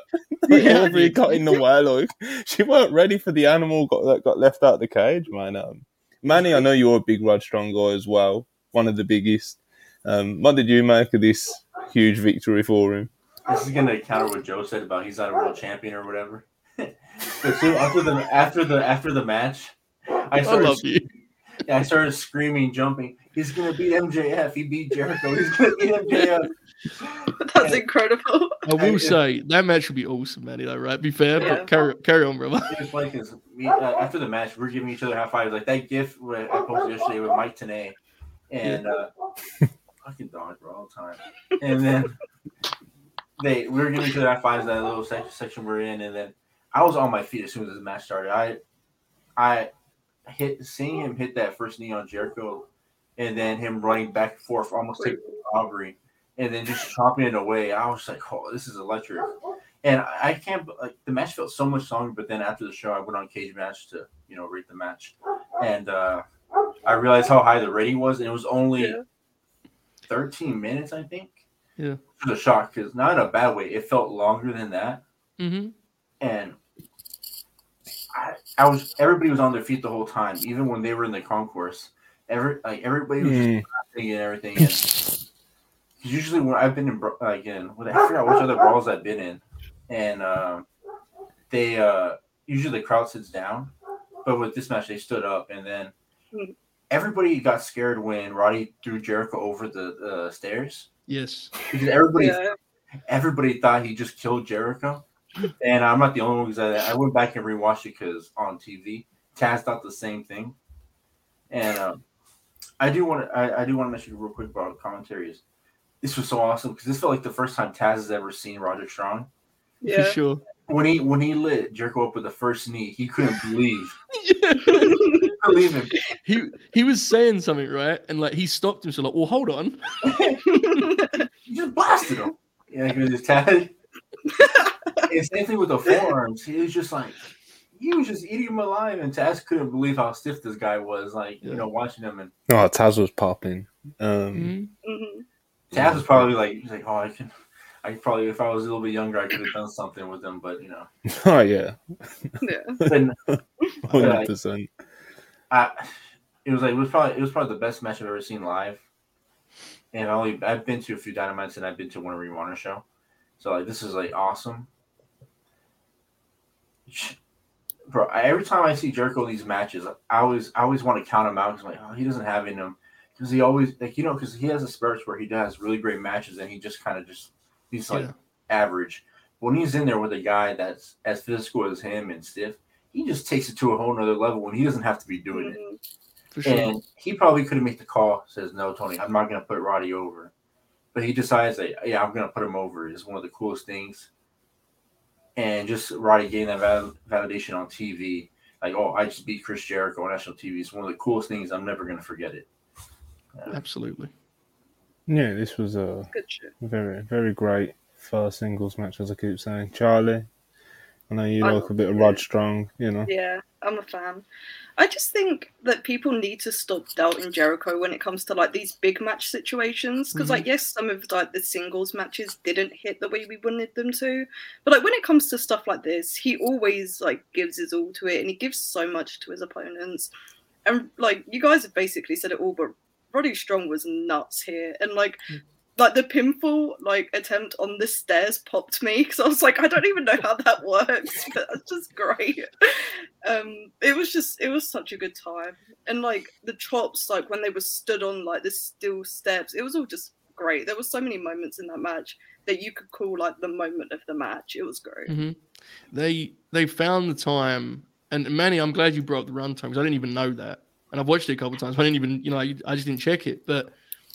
What also stood out was Jericho still had the time for his like the stuff you'd expect Jericho to do in a match like this, right? Jericho always has these like cute little set pieces where he does, it's kind of comedy. And it worked really well here because whenever they went too far in like the entertainment direction, Roddy could just hit him and immediately it felt like a fight again. But Jericho's stuff, like I thought it was placed well. And again, the finish, like, look, I know Jericho's comedy is not for everyone. I'm not claiming he's Bill Burr or anything, but like, that was hysterical. Him on the finish, like him flexing and being like, "You're scared of the demo god." Like he was so like triumphant, like he'd conquered it. It was tremendous. So it was a perfect marriage in that regard. Like they had their comedic moments with Jericho, but it felt really physical. And the crowd that was following them was getting like intense with it. It was visceral. It was crazy. The two more things. The first thing I'm gonna say is. Everybody started cheering when Jericho picked up that white sign. We had no idea what that was in the crowd until the camera zoomed in on it. We saw the big screen that says Vince for his ratings or whatever. Oh yeah. Everybody popped at that, and then I love when guys like were animals and they just like instead of using weapons, their hands are their weapons, and they just beat the hell out of each other. I think to me that's more awesome. Than using weapons, because using weapons that kind of feels kind of cheap sometimes. So them using their hands to brutalize each other did more to me than when they started using the weapons, because the weapons were just props for them just so they can light each other up again, which was absolutely. Roddy was just like chopping his back too. You saw that? He's nuts, man. Yeah, it was beautiful. Yeah, beautiful bit of business. Speaking of which, we had another one of those in the very next match. We had Jungle Boy Jack Perry versus Rouge, which I thought was a great match. Jack Perry did get the absolute shit kicked out of him, and he didn't get the craziest of comeback spots, and momentum shifts in that respect. And Jack Perry did win by, it was a roll up and he grabbed the tights, and considering he's fighting for the title like next weekend or whenever it is, like this wasn't the best way of making him look like a strong competitor for it, you know. But again, my God, it was a really great match nonetheless, you know. Roosh is a fucking animal, bro. He's built different. There ain't many pieces of shit like him out there, you know. He's such a piece of shit in the ring that like I would struggle to think that he's not one in real life, you know. Like Agreed. he's that good, you know. I know. There's all the stories and the reputation that he came to AEW with and stuff about him being a bit, you know, let's say awkward, you know. I mean, as in like he has like this real sinister, just believable, just horrible person, you know. Monty, did you see the video of him he posted before the match where he was promoting it when he was on the horse? He sounded I did not see this. He was on a white horse, like yelling into the camera to everybody watching. Say, "You mess with the boy, you get the horns." And he said, "No pasa nada." You were right about Roosh, Manny. I've watched Roosh obviously for a while because I saw his Ring of Honor especially. Before that, I'd only seen bits and pieces, but like Manny was all in immediately on the AEW run, and I wavered for a bit because look, we all love Roosh, but he can be. There's different versions of Roosh, right? Like there's a version of Roosh where he clearly doesn't give a fuck and it's fun, but it's not much more than that. But there's the last few times I've seen him in a match of significance, he's been this guy, and this guy is an animal. This guy's, I mean, putting this right after Roddy, the only conclusion you could draw as a true sicko was they need to wrestle. Yeah, they need to like. It was so obvious that honestly, I wouldn't care if they just threw a graphic up. You know, like, just tell me I'm getting him. I don't care. Like it was that apparent. So yeah, it was. I couldn't believe what I was watching. In my head, I said, "How are these guys gonna match what happened before?" And they decided we're just gonna brawl again, and I'm just gonna make Jungle Boy bleed all over the place. And I thought he murdered Jungle Boy. I thought he was paralyzed, and I was like, "Oh man, Bro. I hate how this is over for Jungle Boy." But then I was like, "They're gonna call the match," and Bruce just got him up. He just picked him back up and threw him into the ring and just started beating the hell out of him. The superplex. It's not the Billy. Nuts. Yeah. Jack Perry's got so much hair, it looked like he landed on his head. Yes. But if you watch it, he landed more on his shoulders. It was alright. It was a great spot, though. There was a girl behind me. She let out like a murderous scream when that happened. That's real grabs. Yeah. So the female demo, they love Jack Perry. They want to see him hurt. You mean he's not targeted at dudes that do wrestling podcasts? Is that what you're telling us, Charlie? Is that not quite. I think I've cracked the code of why he's so divisive online. Yep, exactly. But, you know, I like, go on, Matty, keep going, mate. No, I thought it was also funny after the match where after he beat up Jungle Boy, he decided to beat up the rest of the guys that are in the world title match. And I don't know what other booker in history would do that besides Tony Khan, where just have Roosh beat up everybody and just like walk off like nothing happened. But Tony's a real one for that because that was awesome. I'm telling you, we're gonna get that Roosh MJF match. Roosh also did cut a promo before the show. Did he? Yeah, he came out here and it was called Jose. Jose came out. Started saying that Austin people don't know they're not real Mexicans or whatever, something like that. And then Vance said something about the Sooners. And then Roosh just came out and just cut his promo in Spanish, and the crowd just started cheering for him. And then, you know, he sent us home. Yeah. He sent us home happy before the show. Yeah. Got you fired up for it. Jack Perry, the white meat baby face, as Joe always says. Yeah, we're a big fan of this. There was the angle after the match as well with, the rest of the three pillars. Roosh was kind of beating down on Jack Perry after the match, and the others came out and they got a few licks as well, and and basically it ends up with the three pillars all kind of they kind of had a moment of, kind of like a respectful nod of, all right, like, I don't know quite how to explain it, but it worked for whatever they were trying. It felt like, Joe, what did you think of this like whole ordeal, man? This is why I was not like negative on the prior Sammy promo, because I think the rest of this stuff worked. Now, when I say it worked, I don't mean that they're going to do a 300,000 buy rate or whatever, and it's good. But I do think people like this. And I think this is where, just to circle back slightly, we talked about this before we went on the air, Monty, but I didn't have a problem with the way Jack was presented, because to me, this Pillars angle is not about they're the 4 best guys in AEW so much as it is about they're like the way they're all connected with one another, whether they want to be or not. That's what the story is about. Now, let me be clear. If you don't like that story, fair. I understand a lot of people don't. I'm not even I don't even love it. But I guess what I'm getting at is, the point being that I don't think it undercut Jack at all to not get like a dominant win against Rouge. To me, it's like, that's not the point. It's just that's who Jack is as a wrestler, and he did something that was very uncharacteristic for the finish, right? Which was important in the sense that he showed an edge after trying to fight the good fight. He showed an edge and kind of took a shortcut there, which seems interesting for the pay-per-view build, especially while Sammy is going in the other direction. So I think the build got more interesting this week, and I like the hook of, Max.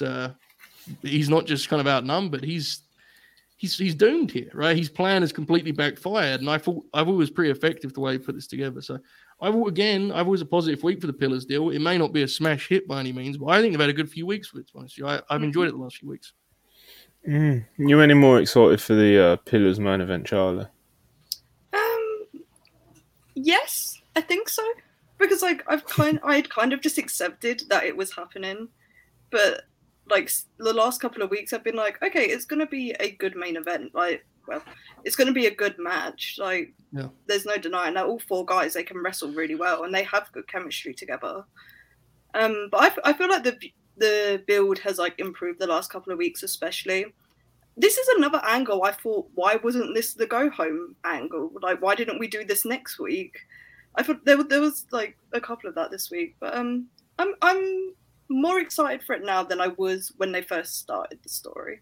So that's a positive. Yeah, some progress, But yeah, after this segment, MJF did not seem very happy. He was asked for comment by Renee, and he just looked dead in the face and smacked the microphone out of her hand, and he got on with his day. Yeah. It's funny because obviously, I'm not going to say Charlie's right, I'd be quite spiteful. But I'll always say this about MJF, and I get it's part of his charm and why people like him, but he's almost like this cartoonish, charismatic villain, He's super charismatic and kind of loud, and he's actually quite ironically likable. Do you know what I mean? But you see when he's shown glimpses of it, and he'll do it once every feud, which but sometimes he'll show glimpses of being a lot darker and sinister, and that's something that really interests me. And if MJF is committed to being a heel long term, that is something I'd like to see him tap a lot more into, and be just kind of just a sick piece of shit, to be honest, instead of the cartoony, playfully wink I'm a heel stuff that he seems to be. Which it works for him, of course. It's what's got him to the dance so far. 100% it works, but just kind of it'd be interesting to see if he could go down that route and what he'd do with it, because I'm sure it'd be great. I do want to shout out as of late, there's definitely been an increase or a change at least, a very slight shift in how they're using Renee. They're really emphasizing that she is covering every which story she can get her hands on. She's going left and right, and we're sitting against Renee. She's on I think it's really a nice little addition to the show. It's kind of, it's not super overt. It's not too much by any means. But I've heard sell of the MJF thing was so perfect because of course she's just terrific at those things, and it's now when we do these these review shows, obviously we're often focused on the talent she's interviewing, but I really think, especially as of late, she's added a lot to this show. Increasingly with each week, it's more apparent. So it's worth bringing up. Yeah, absolutely. She's great. Yeah, she's awesome. All right, next up we had the main event match, which was Ricky Starks versus Jay White. Jay White's it's by no means his first match in AEW, but it's his first big kind of heavily featured singles match, And one of the things that I really like about both men when it comes to in-ring work, they're both very much men of detail. They love the little things. Whether it's a slight body gesture when they're selling, whether it's Jay White talking his shit to the crowd, and just kind of picking body part and working on it, and that sort of. Like I said, two men of detail. Ricky was selling great. Jay White was very much working a Jay White match. I really enjoyed this. I liked it quite a lot from start to finish. I know that the start wasn't like the most exciting, but that's the Jay White formula. He lays his foundations for those great finishing stretches that he's known for. I liked it a lot. Joe, what did you think? Yeah, I was big on. I mean, I think everyone, if you watch these shows, you're not surprised that I like this match because these are two of my favorite guys, and I thought they would be a good fit because of the reasons you talked about. I popped Monty last night with a text, but I'm unwavering on the Ricky Starks thing. I'm convinced. I'm doubling down, tripling down, for better or worse. Oh, the text was. This was funny. This was really because I didn't understand what Monty was talking about. This was very funny. Go ahead. Well, I can't even remember what it was. I got it. I said Ricky Starks is the real deal, and I'm tired of pretending otherwise. And then I was on the air doing a stream, and Monty texted me, "You don't." Oh, what the fuck is Monty talking? He said, "You don't pretend otherwise." I said, "Oh yeah, true. You're right." you were spot on. I'm a big fan. I like the way I think he's approached the industry is refreshing in a lot of ways. But I'll leave that there and move on. I thought the match was really, really well done. I don't have a problem with the finish. If you do, I totally get it. But I'm consistent in that regard. Like I'm not. It doesn't bother me personally. DQ finishes, like to me, it's part. Oh yeah, the DQ finishes. They've definitely got their own like stigma with them, and of course, I didn't mention that it ended in a DQ. I was gonna go kind of They're separate. Yeah, I got you. Yeah, but we haven't got them all the time in the world. But yeah, it was a DQ finish. I guess this was definitely one of the matches where it was split 50-50 in terms of predictions of who was going to win. You couldn't really see a loss benefit in either of them. And now that's not to excuse just do a DQ. But like sometimes there is ways that it kind of makes more sense than not to do a DQ. If people hated it, I get it completely because it is unsatisfying. It's just I've said a million times over. I've said it's one of those things where it's like if you do it, infrequently, I think it's okay. Yeah, and also on the flip side of that, it's like if you're going to make that decision and do that as a finish, try make it as good as possible. I thought this wasn't the great. Yeah, I was going to say this wasn't like the greatest DQ finish I've ever seen in my life. It was I agree. A DQ, just a DQ finish. So I think that definitely could have been like tied up a little bit better, but inherently, just the fact that it ended in a DQ doesn't offend me or anything like that. Charlie, what did you think of this match? Because I'm really quite interested to see where you're at with it all. I'm not like the biggest Ricky fan, but I thought they worked really well together. The DQ finish, I don't get it. Why didn't you just wait to the pay-per-view to have the match unless you wanted to put a stipulation on it, which I guess they could still do. But it's like you could have just had a live promo segment and then they brawled and then did a stipulation. I don't know.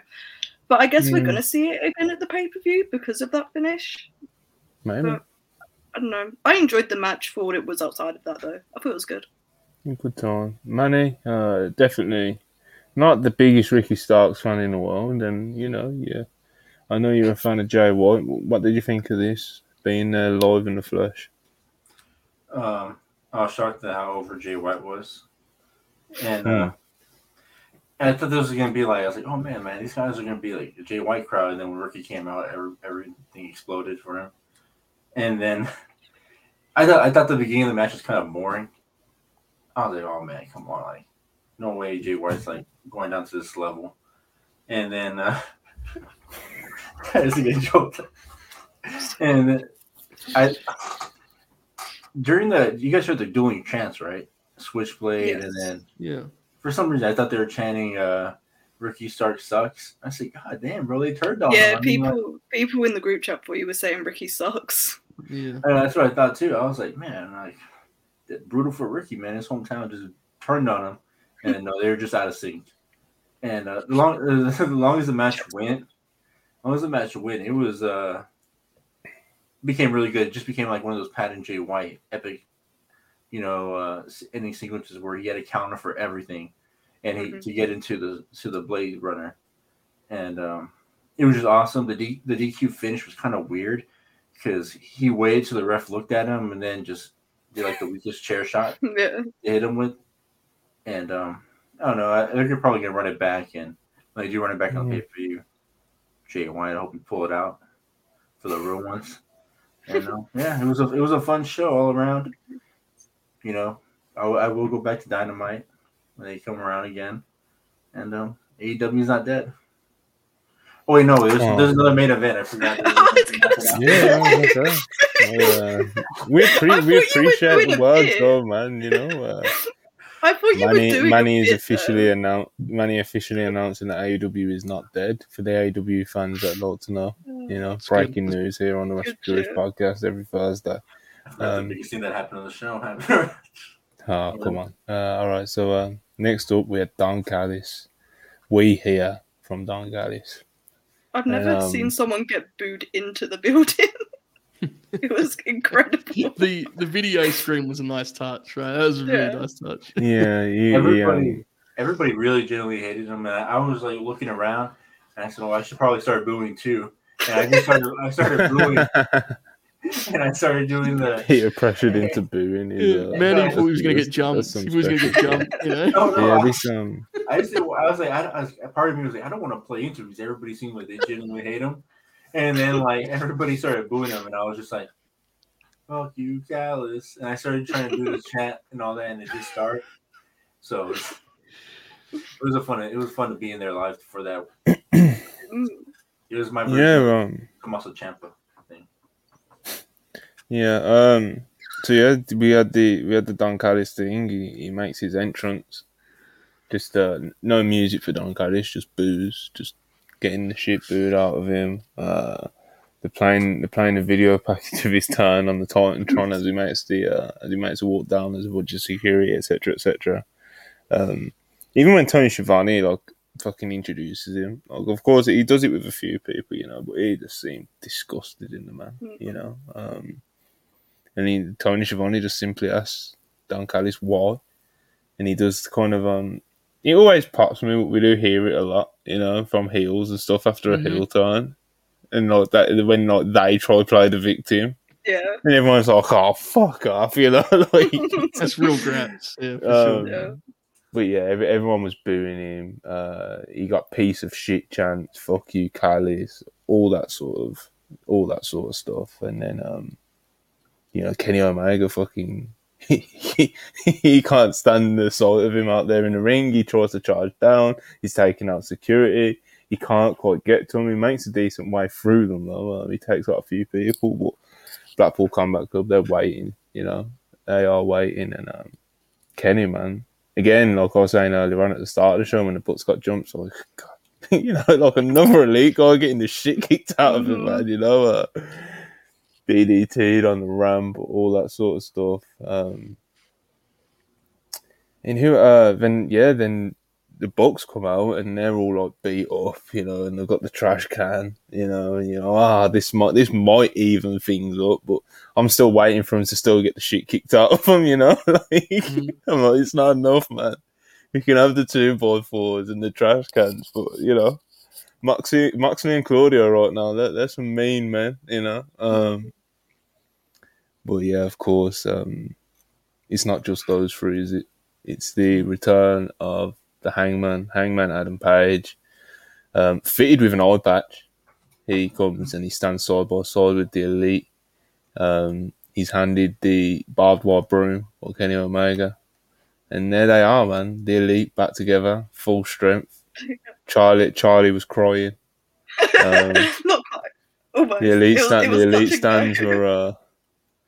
The Elite stands, arms up in the air, celebration, champagne popping, caviar dreams, whatever else Booker T says, And yeah, man, the Elite, they go down and they take it to the Blackpool Combat Club, and they clear them out the ring and they reclaim the ring, and Hangman Adam Page, he gets the microphone and he announces and makes a statement that, they're the heart of AEW, they're the soul of AEW, they're the spirit of the place, and they are the Elite. And then announces that Double or Nothing, Anarchy in the Arena, the Elite versus Blackpool Combat Club. Sounds pornographic, to be very honest. But if it's anything like the last one, which was exactly that, this is... and you could actually argue that the contestants in this match might even be a touch better. Yeah, for sure, yeah. This was a great ending to the show, you know. Charlie, I'm sure there's a few people still here that are absolutely waiting to see what you have to say. You've been smiling away. I can feel it bursting through the screen ever since I mentioned Hangman Adam Page making that walk out to the ramp. So, yeah, man, tell us how you enjoyed it, what you're expecting to see next, and all that sort of stuff. I've been waiting for this moment for so long now. It's all I've tweeted about for like 6 months, which is like kind of ridiculous. But because like they teased the reunion, like with all the trio stuff, then we're not getting into all the post-title stuff with that. And then they like finally circled back to it, like after Hangman and Moxley were feuding, and they finally did the reunion and they declared themselves the Elite again, and it's just AEW feels like AEW again. Like I've always enjoyed it, but the feeling's back for me, and I am incredibly biased. I'll be the first to admit it. Like this, like I've been following the Bucks for however many years, and Kenny and Hangman. And it's like I am incredibly biased when it comes to those guys, but the feeling really is back, and I'm very, very excited for Anarchy in the Arena and all the stuff that comes after it, because I really don't think that will be the last like step of this feud. It's really just only ramping up. I think it's good shit. I'm very excited for the future. It's that feel good wrestling, you know. Mm-hmm. The boys back together, you know, that kind of those vibes. The pop that Hangman got, that was just great stuff. Yeah, it was awesome, man. It was really great stuff. They all look great out there. Shout out to the Blackpool Combat Club. They were fucking great throughout the show as well. Like even in the brawls and stuff, they're just fucking, you know, Utah, man. You just listen, man. It's a good sport, man. Yeah, like, it's a good sport, man. That Utah kid is, you know. Yeah, this was a great ending to the show. Joe, how was you feeling? You know, was you always full of tears, pumping your fist for joy, you know? Or did you kind of nod, you know? Yeah. I'd already cried when Karen Jarrett debuted, so I'd had fair. But no, it's really, this is proper wrestling, and I mean that, you know, lovingly. Like this sort of thing is timeless.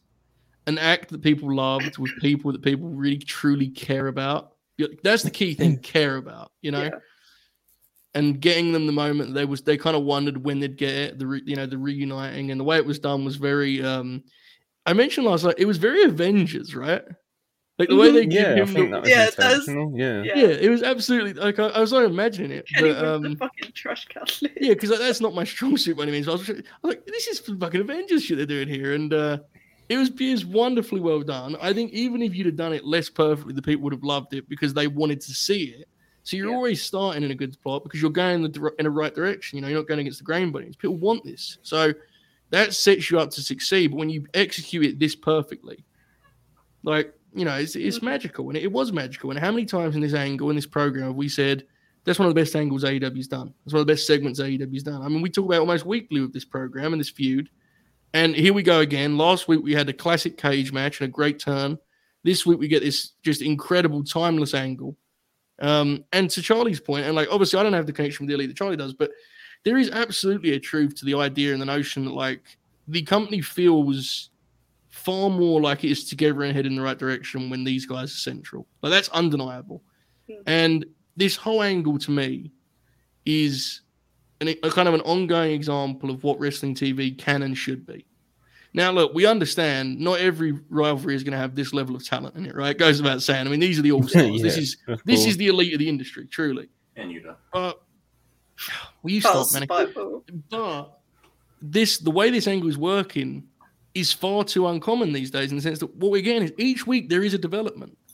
And there's mystery we still don't know what Don Yeah. Callis' real reason was, right? He was about to elaborate, and Charlie, you've got into it previously, and you're much more clued in than I am, but Don's got something up his sleeve. He's not on either of these teams, it appears. He's going to have his own at some point or another in some form or fashion. So it's called the United Empire. Right, so you have ongoing questions. You have actual weekly developments. It's not standing still by any means. There's something happening every time. It's terrific. It's just genuinely, I think it's one of the best programs they've done, one of the best rivalries they've done thus far. And it's not even come close to peaking. Good Lord, Anarchy in the Arena with these guys. You give the Elite the Anarchy in the Arena freedom. I've mentioned it elsewhere that the Falls Count Anywhere match they had with Death Triangle, right, in the best of 7. That was what, a 15-minute TV match. You give them half an hour with the whole venue to explore. This thing's going to be incredible. It's terrific. It's absolutely perfect. Honestly. It's great. It was really good stuff. Manny was in the building again. I understand Kenny got on the mic after as well. But what did you think of this ending to Dynamite? And tell us a bit about what the Elite was saying on the mic after the show ended. I thought this whole thing was really done well. I actually got excited when Hangman came out. I said, "Oh fuck, here we go, man!" I can't. And then when they started brawling, it was awesome. So bad for you, somebody take all those punishments. I thought he was gonna have to eat a one-winged angel too, and I said, "Oh, this guy's not gonna be able to walk again after this." He ate the buckshot lariat, the BTE trigger, the winged angel. I love that when Manny goes to wrestling, he seemingly just convinced himself it's a shoot. Truly, I love it. Like, multiple times during the show, Manny was there live and was like, this guy's fucked. He's never going to walk again, That rules. It's how it's supposed to go. It is. It's perfect. I love it. I absolutely love it. It's great. Yeah, you got taken out of it for a second. And the place erupted when he said, "We're the heart and soul." And everybody started chanting. I think they started chanting the Elite, right, or something like that. Yeah. Yeah. So it's the theme music from BTU that they do. That was cool. After, I don't know if you guys saw Matt Jackson, or I don't know if you guys saw it. Matt Jackson looked emotional on the big screen. I don't know if you guys saw I don't think we didn't see it. No. Yeah, he looked emotional, and then. They were saying, I wasn't really listening to what they were saying. They were going on and on about something. The only thing I caught was Hangman offering him a beer. Kenny a beer after the show. No. He said no. No, it wasn't. Oh, wait, did he offer him a beer? Because the video I saw, he got like Coke Zeros out for the Bucks and like a carton of milk for Kenny. No, yeah, because he offered him a beer at first. This is like a one-time deal. Like maybe you just have a beer this one time. He said no because he went on. He did like a Kenny thing. He said no. So he handed the Bucks Coke Zero, and then he gave him a gallon of milk, and then they all cheered. The poor people had to clean up after, because then Tony came out and says, "Yeah, let them finish cleaning up the mat, and then we'll start with Rampage right after that." And people were. Huh? And you said, "I'm going home." Yeah, I said I'm going home. Fair. You got what you needed, Yeah. What Dynamite. I had a great time. Yeah, man. It was really good shit, man. Great show. Great show. Yeah, it was a great show. Of course, there was a lot of drama on last night, but it didn't matter, did it? Yeah, we got a great show, and that's what matters in the end. So, okay, a few things, super chats, and then we're gonna dive into some news things for about 10-15 minutes or so, and then we're gonna get out of here like true pros. Cool. Ricky Stark, $4.99. No fill on Collision means I can have EB for myself. Heart.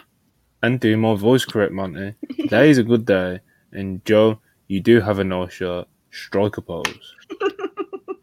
This is not a game I'm willing to play. You've made it clear, mate. You know me. Yeah. I'm not the kind of team leader that will force you out of your comfort zone. I respect it, but I'm just, I'll let everyone respect with that. He can challenge, he can meet those hurdles weekly. I'm not.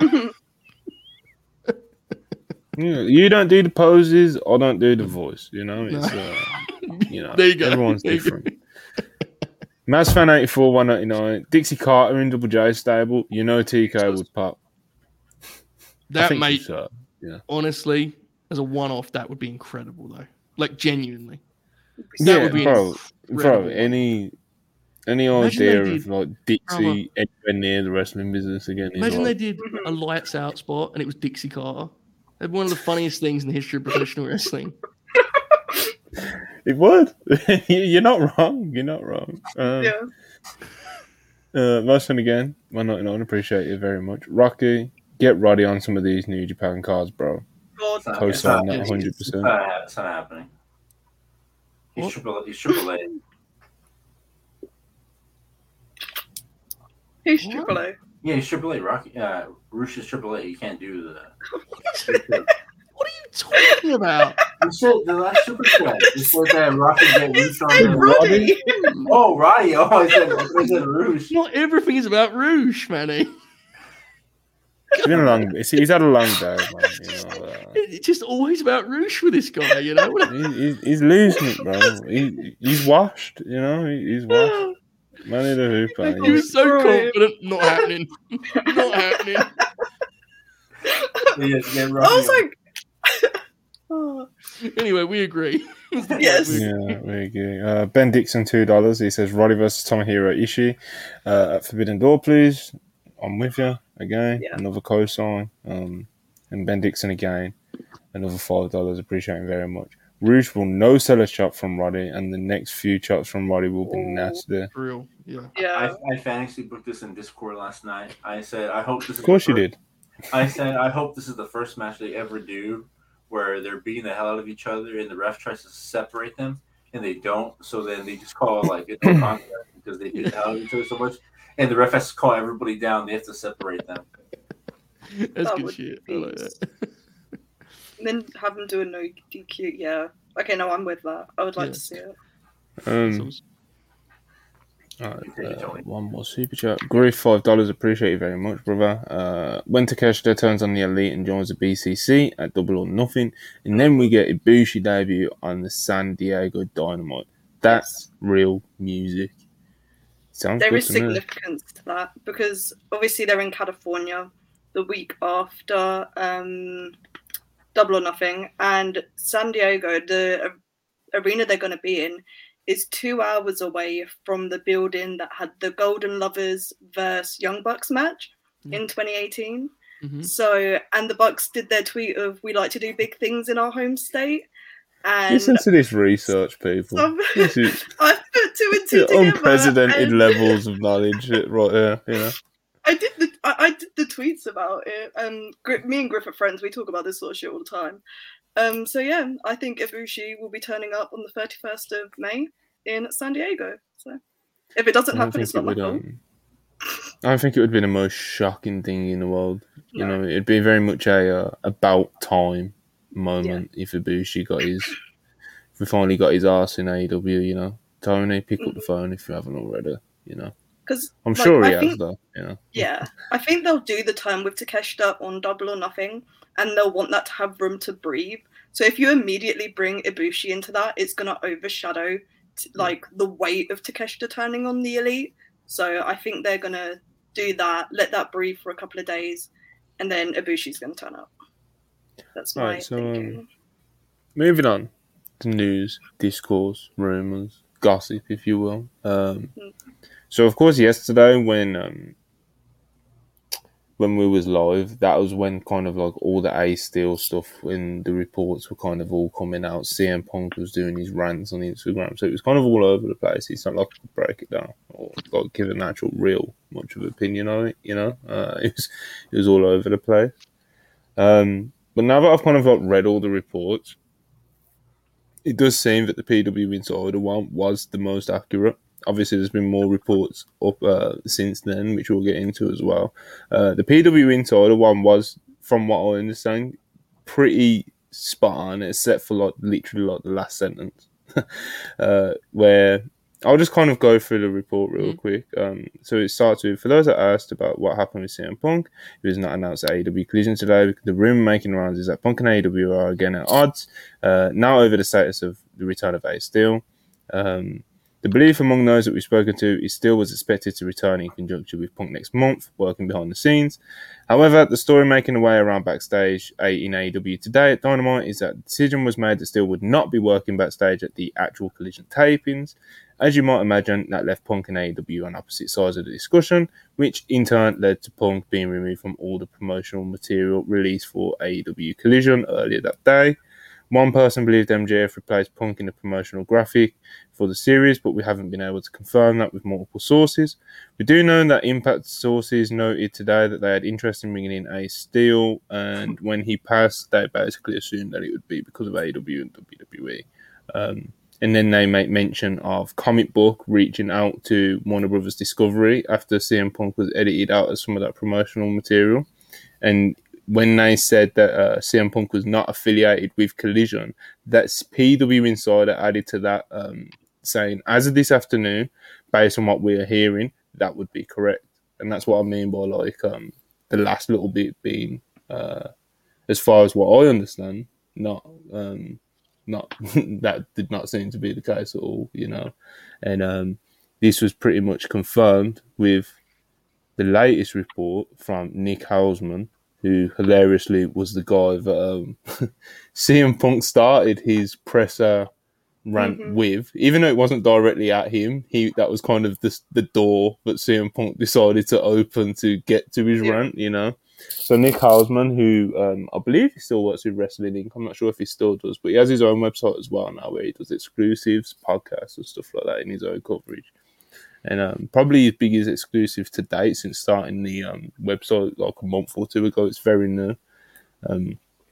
He basically reported that AEW rehired Ace Steel months ago. This isn't like a new thing that has just popped up. So let me just pull up the main highlights from said story that I want to bring up. So Ace Steel was rehired by AEW several months ago, but has not been actively working in the backstage area. Upon his rehiring, he was told he would be working with Tony Khan on some creative in some capacity, but his presence backstage would upset some of the talent. Does not surprise anybody, I don't think, after everything that unfolded. It was previously understood that when AEW Collision was about to start and hit the road and debut, that's when Ace would like come back on the road and you know, and help out doing agenting and stuff like that, especially with CM Punk around. The decision was made on Tuesday that would not be happening, and CM Punk learned about it shortly after. There was some miscommunication between the lawyers and CM Punk, and CM Punk was pulled from the Collision announcement. And then the report finishes with CM Punk is still with AEW, and it sounds like he's motivated and wanting to help the company's growth however he can. Punk's relationship with Tony Khan also appears to be on sound footing, with no issues between the two men and communication remaining open. So, of course, the reports and stuff that were coming around and all the Ace Steel and the arguments and him not being on the promotional material, like a lot of people were kind of like worrying, especially a lot of the fans of Punk got really worrying and, you know, running away with speculation and wondering what's happening. And it was funny because like with all the announcements yesterday, we was expecting a lot of questions to be answered. And by the end of the day, there was more questions, you know. Yeah. Hopefully by the end of today, some of those questions have been answered. It does not seem like CM Punk's place on AEW Collision is going to be in jeopardy. Yeah,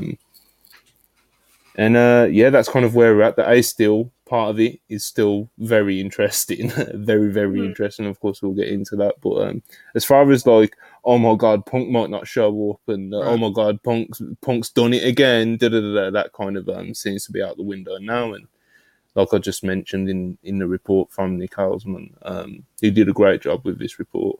You know, Punk seems to be, you know, ready to come back and do what he can for the company. So let's start with Ace Steel. He bit an EVP. He threw a chair at another one. But I guess, you know, in defense of his friend, whatever, I guess that's what the people, you know, there's two sides to every story, you know. But like, from what we know as the public, you know, this seems to be a very, very, very interesting decision made by Tony Khan. Charlie, I'll throw it to you first. It's just Ace Steel, man. Why would you bring him back? Like, To keep Punk happy. But the public I don't agree with perception it. of Like, it, yeah, like the public perception of it's like something to consider. I just don't understand it. Like, I don't really know what to say. I just don't understand. Right.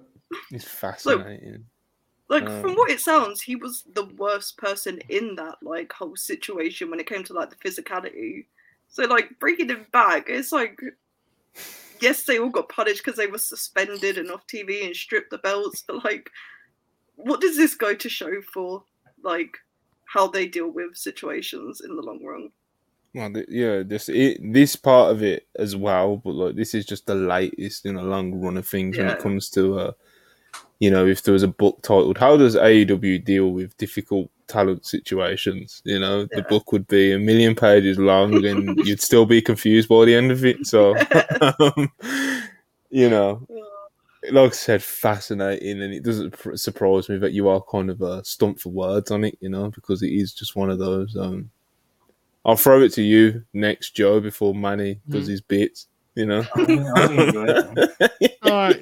Charlie's. I'm exactly where Charlie's at. I just think it's baffling. Like, often with things like this, I don't really have a strong opinion, and I don't have a strong opinion. But like, genuinely, if you just said 2 weeks ago on one of these shows, "Oh yeah, Ace is coming back with Punk," we'd have all laughed because it seemed like a joke. It seemed to go without saying that part at least would be left kind of where it was. Like this thing is going to be challenging enough without going through the process of actually just bring back Ace Steel also.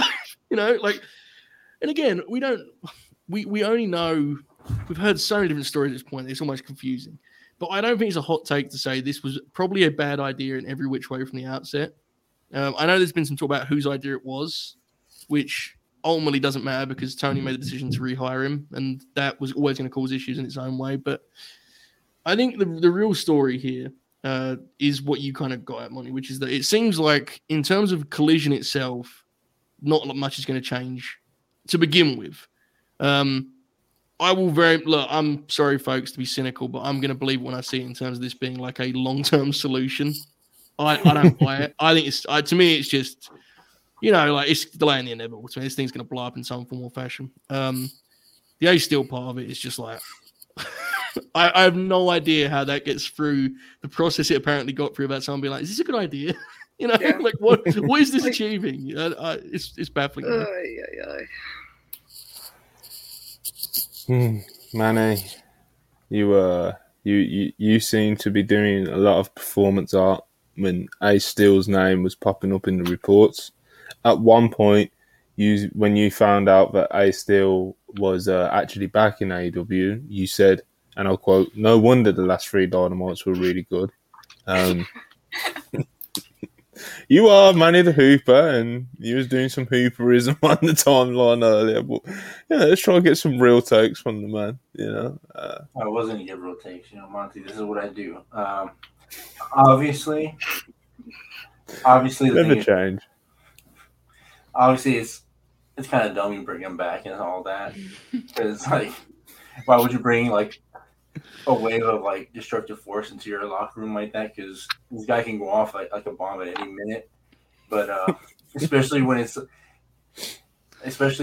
willing to do for his friend Punk. But like, well, from all we know, is like it wasn't really Punk's idea to bring him back. It was Jericho's, right? That's what they were saying.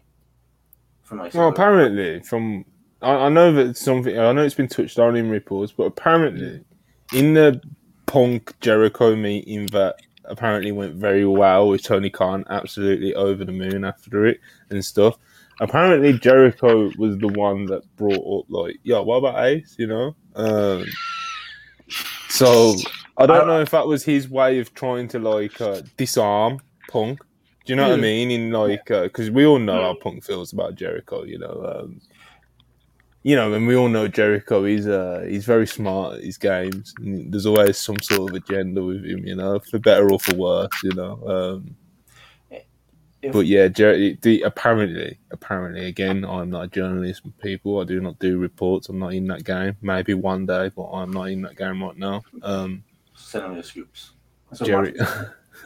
It was apparently was a Jericho idea. So So, so to me, it's just like I understand where Punk's coming from, where you think your friend's coming back because first of all, you Mhm. didn't pick him up coming back; it was somebody else. Then Tony giving the okay for him to come back. Yeah, okay, so we're just gonna start again, and then you find out the day before it's like, oh shit, he's not gonna come after all. So, Will's whole point is you telling me he's gonna come back and travel with row with me if he can't. So I can understand being frustrated about that because you just because if you're Punk, you can probably see it as oh they just lied to me to get me back to come back. So I can understand it from that point, but to me, it just seems like Tony's trying to appease everybody Yeah. without trying to Mm-hmm. work the situation. Mm-hmm. So, I mean, if Jericho never brought up Ace Steel, Punk probably would have been happy just coming back, just knowing that all right, it's whatever. But just the promise of him being on the road with him just got snatched away from him. I can understand it just being like that. So The timeline is pretty weird as well because it's like, especially with the latest report from Nick Oswald earlier, with it's like, Ace Steel's apparently been back for months. Like in yeah, terms of like having these state of employment back with AEW. So like when Jericho allegedly Right. suggested him coming back, like was he suggesting like yo come back on the road, or I don't know. Because obviously that was a lot more recently, and Nick Osman is claiming he still's already been signed with the company for months now. So there's a few weird timeline things with it. That of course, may get answered one day, may not. But regardless, it's very fascinating. A very fascinating choice to say the least. this is like as a wrestling fan and like I'm gonna go like to a basketball thing real quick, like because I remember when Punk came back, they were filming him and stuff like that, Mm-hmm. and I remember it was gonna be like a documentary or something they might eventually do about him. But I'm so mad that we're never gonna know what really happened, or we might do, but I don't know because there's so much legal stuff around it. I don't think we ever will know. But imagine if they ever do like a 10-part whatever. Uh, they did the Jordan Doc, The Last Dance, but imagine a CM Punk one. That would have been so cool to see all that stuff happen and like the magic. But that's the only part as a wrestling fan I'm gonna hate that we're never gonna know.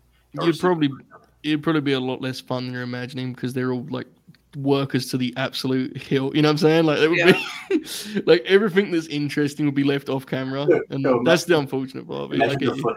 Imagine the footage of Ace Stone in the chair and hitting one of the bucks. And Yeah, all I that. mean, yeah, I get that for sure. Larry I don't know. barking, running around everywhere, and all that.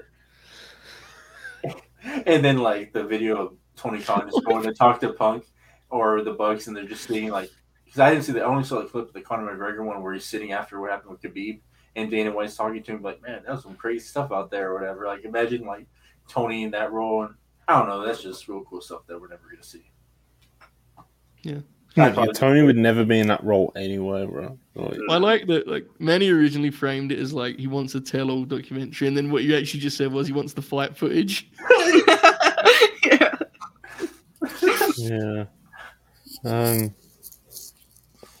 But yeah, man. I guess the positive from it, that's the least divisive part of the recent reports is that like the Punk stuff, like Punk he's going to be there at Collision. The United Center is still reportedly booked. And I guess for those of you that have kind of been like thrown in a whirlwind by all these recent developments, which definitely happens with the CM Punk stories over the past few months, I would say, in my opinion, the Nick Hausman report is like the closest to what you want to be reading, when it comes to coverage of it. So yeah, that's kind of where we're at with that one. Another one was this has been made kind of redundant now, but I did mention it earlier when I done like the announcement of the podcast tweet with Warner Brothers. Dave Meltzer was saying, which is hilarious. Earlier on Wrestling Observer Radio, Warner Brothers Discovery are very hopeful that CM Punk and AEW can sort things out, but it appears at this moment in time there is nothing to sort out because everything is on the straight and narrow for now. We'll see how long it lasts. But yeah, Warner Brothers Discovery. I think So, like, there was people in Warner Brothers Discovery that, like, obviously clearly were very panicked when they were told by Tony or whoever in AEW, like, take him off, take him off the promo material. And that's where I believe the rumours of him maybe not being in AEW or at Collision and, like, the kind of the Doomer rumours and speculation. I'd say it came from that, like, in terms of, like, source. I don't know what sources reporters and stuff have, but it seems like the kind of the Doomer stuff came from, like, the Warner Brothers Discovery side, which makes sense because if you're one of them people in the inside of Warner Brothers Discovery and someone from AEW tells you, take him off, get him off rapid, get him off now. You don't promote him, blah blah blah. You'd think, oh shit, So because they don't know how the wrestling works. Maybe they're trying to keep him a secret, or they don't want to break kayfabe or something. Because he's not back on the show, so if you just put his name on there, you're kind of just breaking the surprise. So they're probably not used to what's happening in wrestling. But I think that's what happened. Yeah. They didn't know what was going on because they're kept in the dark about what's the kayfabe and stuff. And the communication wasn't great either from the side of things. So the one thing here, and look, he is what he is, but the fact that this conversation was had like the night before the announcement, and there was like a debate, and Punk was kind of against their intention of announcing him via poster and press release, I do not think is an indication that the communication is how that report described it, to be quite honest with you, because I would imagine if the communication was really top notch and they were discussing every matter of the thing, one of the first things I think they talk about is how are we going to actually handle this in return, you know? Clearly, Punk was unaware they were doing that and was not happy about it. So it's like, to me, that, again, kind of gives you an indicator of where things are at right now. And I think he's going to be there. I think he's going to wrestle Samoa Joe, and I'm sure I'll have a hell of a time with it. But I think if you're a CM Punk fan, the best approach is probably, good time, not a long time would be my guess. And to be clear, I consider myself one of them, so I'm not saying that to be a dick. It don't look too good right now, to be honest with you. That's my personal read on it. But we'll see. So with this thing, like, I really think the Ace Steel story just got blown out of proportion because, like, I think people went fishing for something because of that. What happened with Warner Brothers being scared, and they just happened to find the Ace Steel story, and then they blew that up and made it a bigger deal than I think it was because they were cool. Everything got sorted out already, and all that. And I just think all that coming up just made Punk and all that over the edge and getting more mad because he's just like, the thing is, he's not on. It's weird because he's not on Twitter, but he's on Instagram. So you think if he wants to be on social media, you'd be all of it altogether. But I don't know. To me, it seems everything. Oh, I'm sure he's on Twitter. He's for sure on Twitter. 100%. Seriously, part of the issue is he's reading all of the shit, and that is a genuine issue in the whole thing. Like, I think that's what happened the first time he got hurt. He was reading everything. And it's ridiculous. And he got on paranoid, and I don't think he's as paranoid as he was before. But I'm going to give him the benefit of the doubt. I think he's going to come back and realize maybe I shouldn't have handled things the way I did the first time around. And I think I'm gonna predict this. I think we're gonna see him finish off his contract with AEW, and then I think we're gonna see Ace Steel on the road. I think he's gonna get it. So, two bold Manning predictions.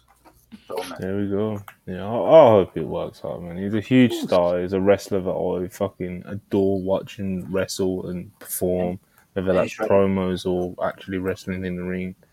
So of course I want him to be around, and I want him to do good shit, and I want him to be successful and not cause problems for other people. And I hope that the people around him as well and the other talent in the company can do the same, and everyone keeps their heads down, shuts the fuck up, because that's always the problem. And that includes Brian Alvarez and Dave Meltzer, to be honest with you.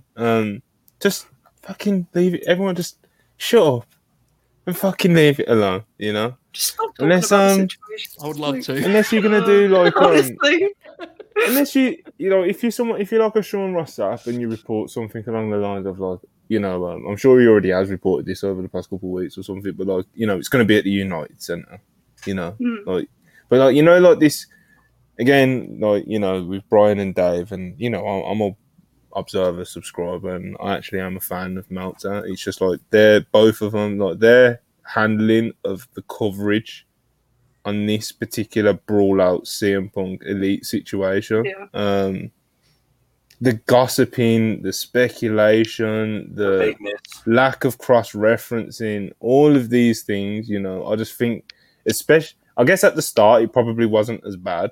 I don't know, I would have to go back and look at all the reporting, all the quotes from the Observer radios and stuff. It would take a very long time for me to do, although it would be very interesting to do it and do a whole timeline of this whole thing. But like I said, their coverage, the gossiping, the speculating has been almost comical for people that have been in this business doing what they do for as long as they have.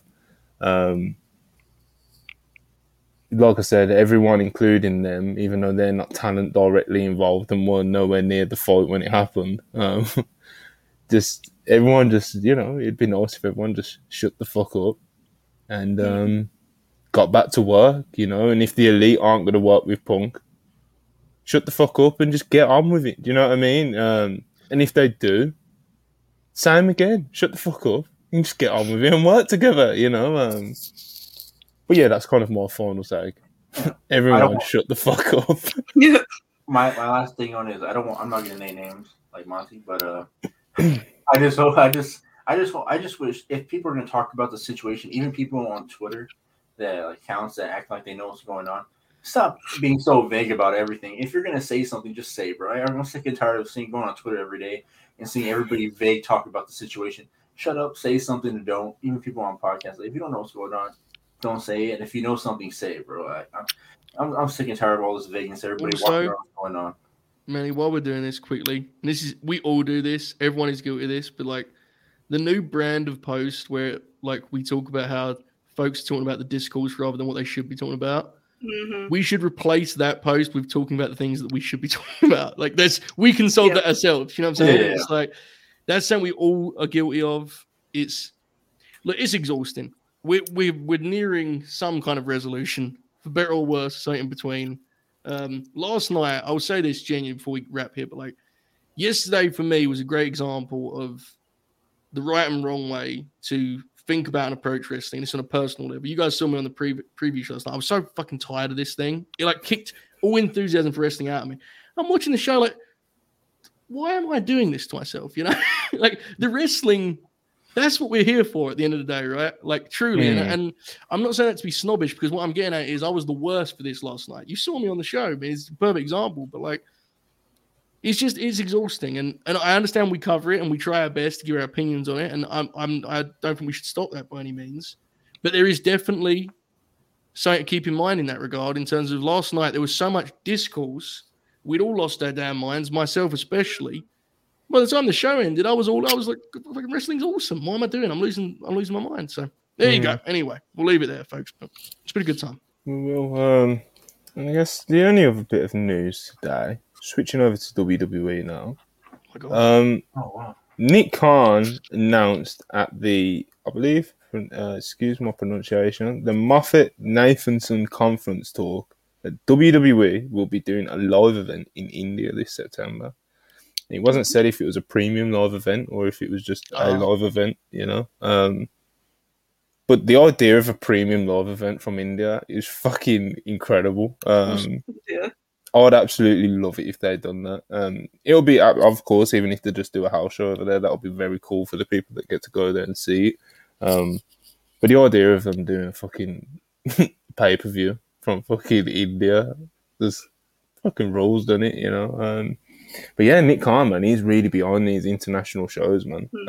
Really behind them. And they're really good, Of course, the last one being Backlash was a fucking enormous success, to say the least. So, looks like they're going to keep it rolling. They're coming to England soon. Awesome. Tickets go on sale tomorrow morning.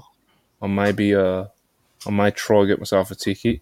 Joe is trying to message me fucking game plans and draw up blueprints. Oh, mate, he's talking about O2 VIP. Fucking. I didn't even know they were coming back for another talk. I'm in a terrible way, folks. I realize.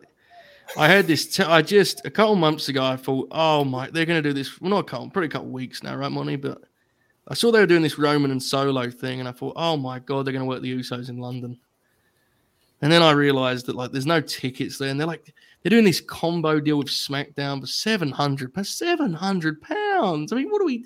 All I want to see is a nice tag with double heat. You know what I mean? It's gonna be a catastrophe tomorrow for here in Holbert headquarters. But to the story, Monty, this whole thing is great. Like the international element of these premium live events has genuinely been terrific, right? Like it's been transformative, honestly, because I still find the TV a real tough challenge for some of the crowds they have, like the Raw crowds, man. Like it's brutal. You know, I watched the TV main event this week, and the work was good, but the crowds are just terrible. We only care about like Dom. Yeah, so I watch the pay-per-views and I have a great time with it, and I've realized a lot of it's because many of them are either, you know, elsewhere in terms of location, or they're the big four, right? So it's like it's a good formula they've got. So hopefully this is a premium live event. Yeah, considering he's like not a wrestling guy, you know, Nick Khan, he's done a very good job of like coming in and staying away from like the creative, but also like tapping into things like this, you know, in terms of like doing like live events. It seems like he's just very good at what he does from the sounds of things, you know. And from what we see, obviously we don't see even 10% of what he actually does for the company. So, yeah, man, good stuff from Nick Khan again. These international shows. Sure. Money in the Bank. Joe, let's talk Money in the Bank. Let's finish up this podcast and talk business. Massfan 84 199. TK has the team behind him. Raka Khan needs to do India. Hey, man. I won't be against AEW in India. I wonder what their audience is actually like in India. Because I know WWE actually have quite a decent sized audience over there. Yeah, I can tell that just off Twitter, to be honest. I'm not sure if they have a TV deal, because TNA. Remember that was like TNA's main source of income. Yeah, TNA was big in India, bro. Which pop. I remember. But yeah, let's get out of there. We appreciate all the super chats as always. We appreciate everybody who has stuck along with us. And please like, subscribe. As always, much appreciated. We do need those likes. Get them up, please. Plugs. Charlie has a feature coming out soon on none other than CD, Christopher Daniels, the Fallen Angel. One of my all-time favourites, man. I've been a big fan of Christopher Daniels for a while. Very excited to get this up on the site. And very good work from Charlie, as always. When Charlie does something, she does it properly, you know. She's not gonna drop a feature every week. It's not her style, you know. She's a busy woman. She's got uni to do, you know. But yeah, man, with Charlie, when you do lock into something, you know, you impress the masses. So we're expecting that again when this drops. Shout out Christopher Daniels, Manny. I don't have anything. Any projects? No, I just want to give a shout out to my San Antonio Spurs. Oh, no. Absolutely ridiculous. Joe, do you want to plug anything? Match guide on Monday. We've got a couple matches from this very Dynamite. Will be featured on that. It's going to be an interesting lineup. I'm doing the Hashimoto match from, I think was that Monday or Tuesday? Oh, God bless. I think it was Tuesday. I think so too. But also, the Usos are working Ray and Escobar tomorrow, right? I believe so. May have to watch SmackDown, folks. That sounds like a good time. So, match guide on Monday, as always. Support everyone on the screen here. This quartet is, we're rolling now, you know. We really just. I sent Alexia. I didn't see Alexia. I had a message off Alexia, and I tried sending her a link when we already was live, but I don't think she got to it in time. So. The magic of this quartet is we just let Manny be Manny. He gets us up, you know, for 3/4 of the way there. So appreciate everyone that's been with us on these shows. We've been doing a lot of them as of late, so big love to everyone watching. Awesome, man. Very happy with these. You know, obviously same crew as yesterday, so we appreciate you guys that have been with us for both of these streams, yesterday and today.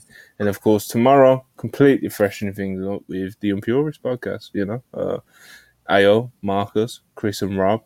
You know what to expect from there if you've watched it before. Very different to these podcasts that we do here, but nonetheless, very good shit, very entertaining shit, and one of the funniest fucking wrestling podcasts you'll ever find, to be honest, you know.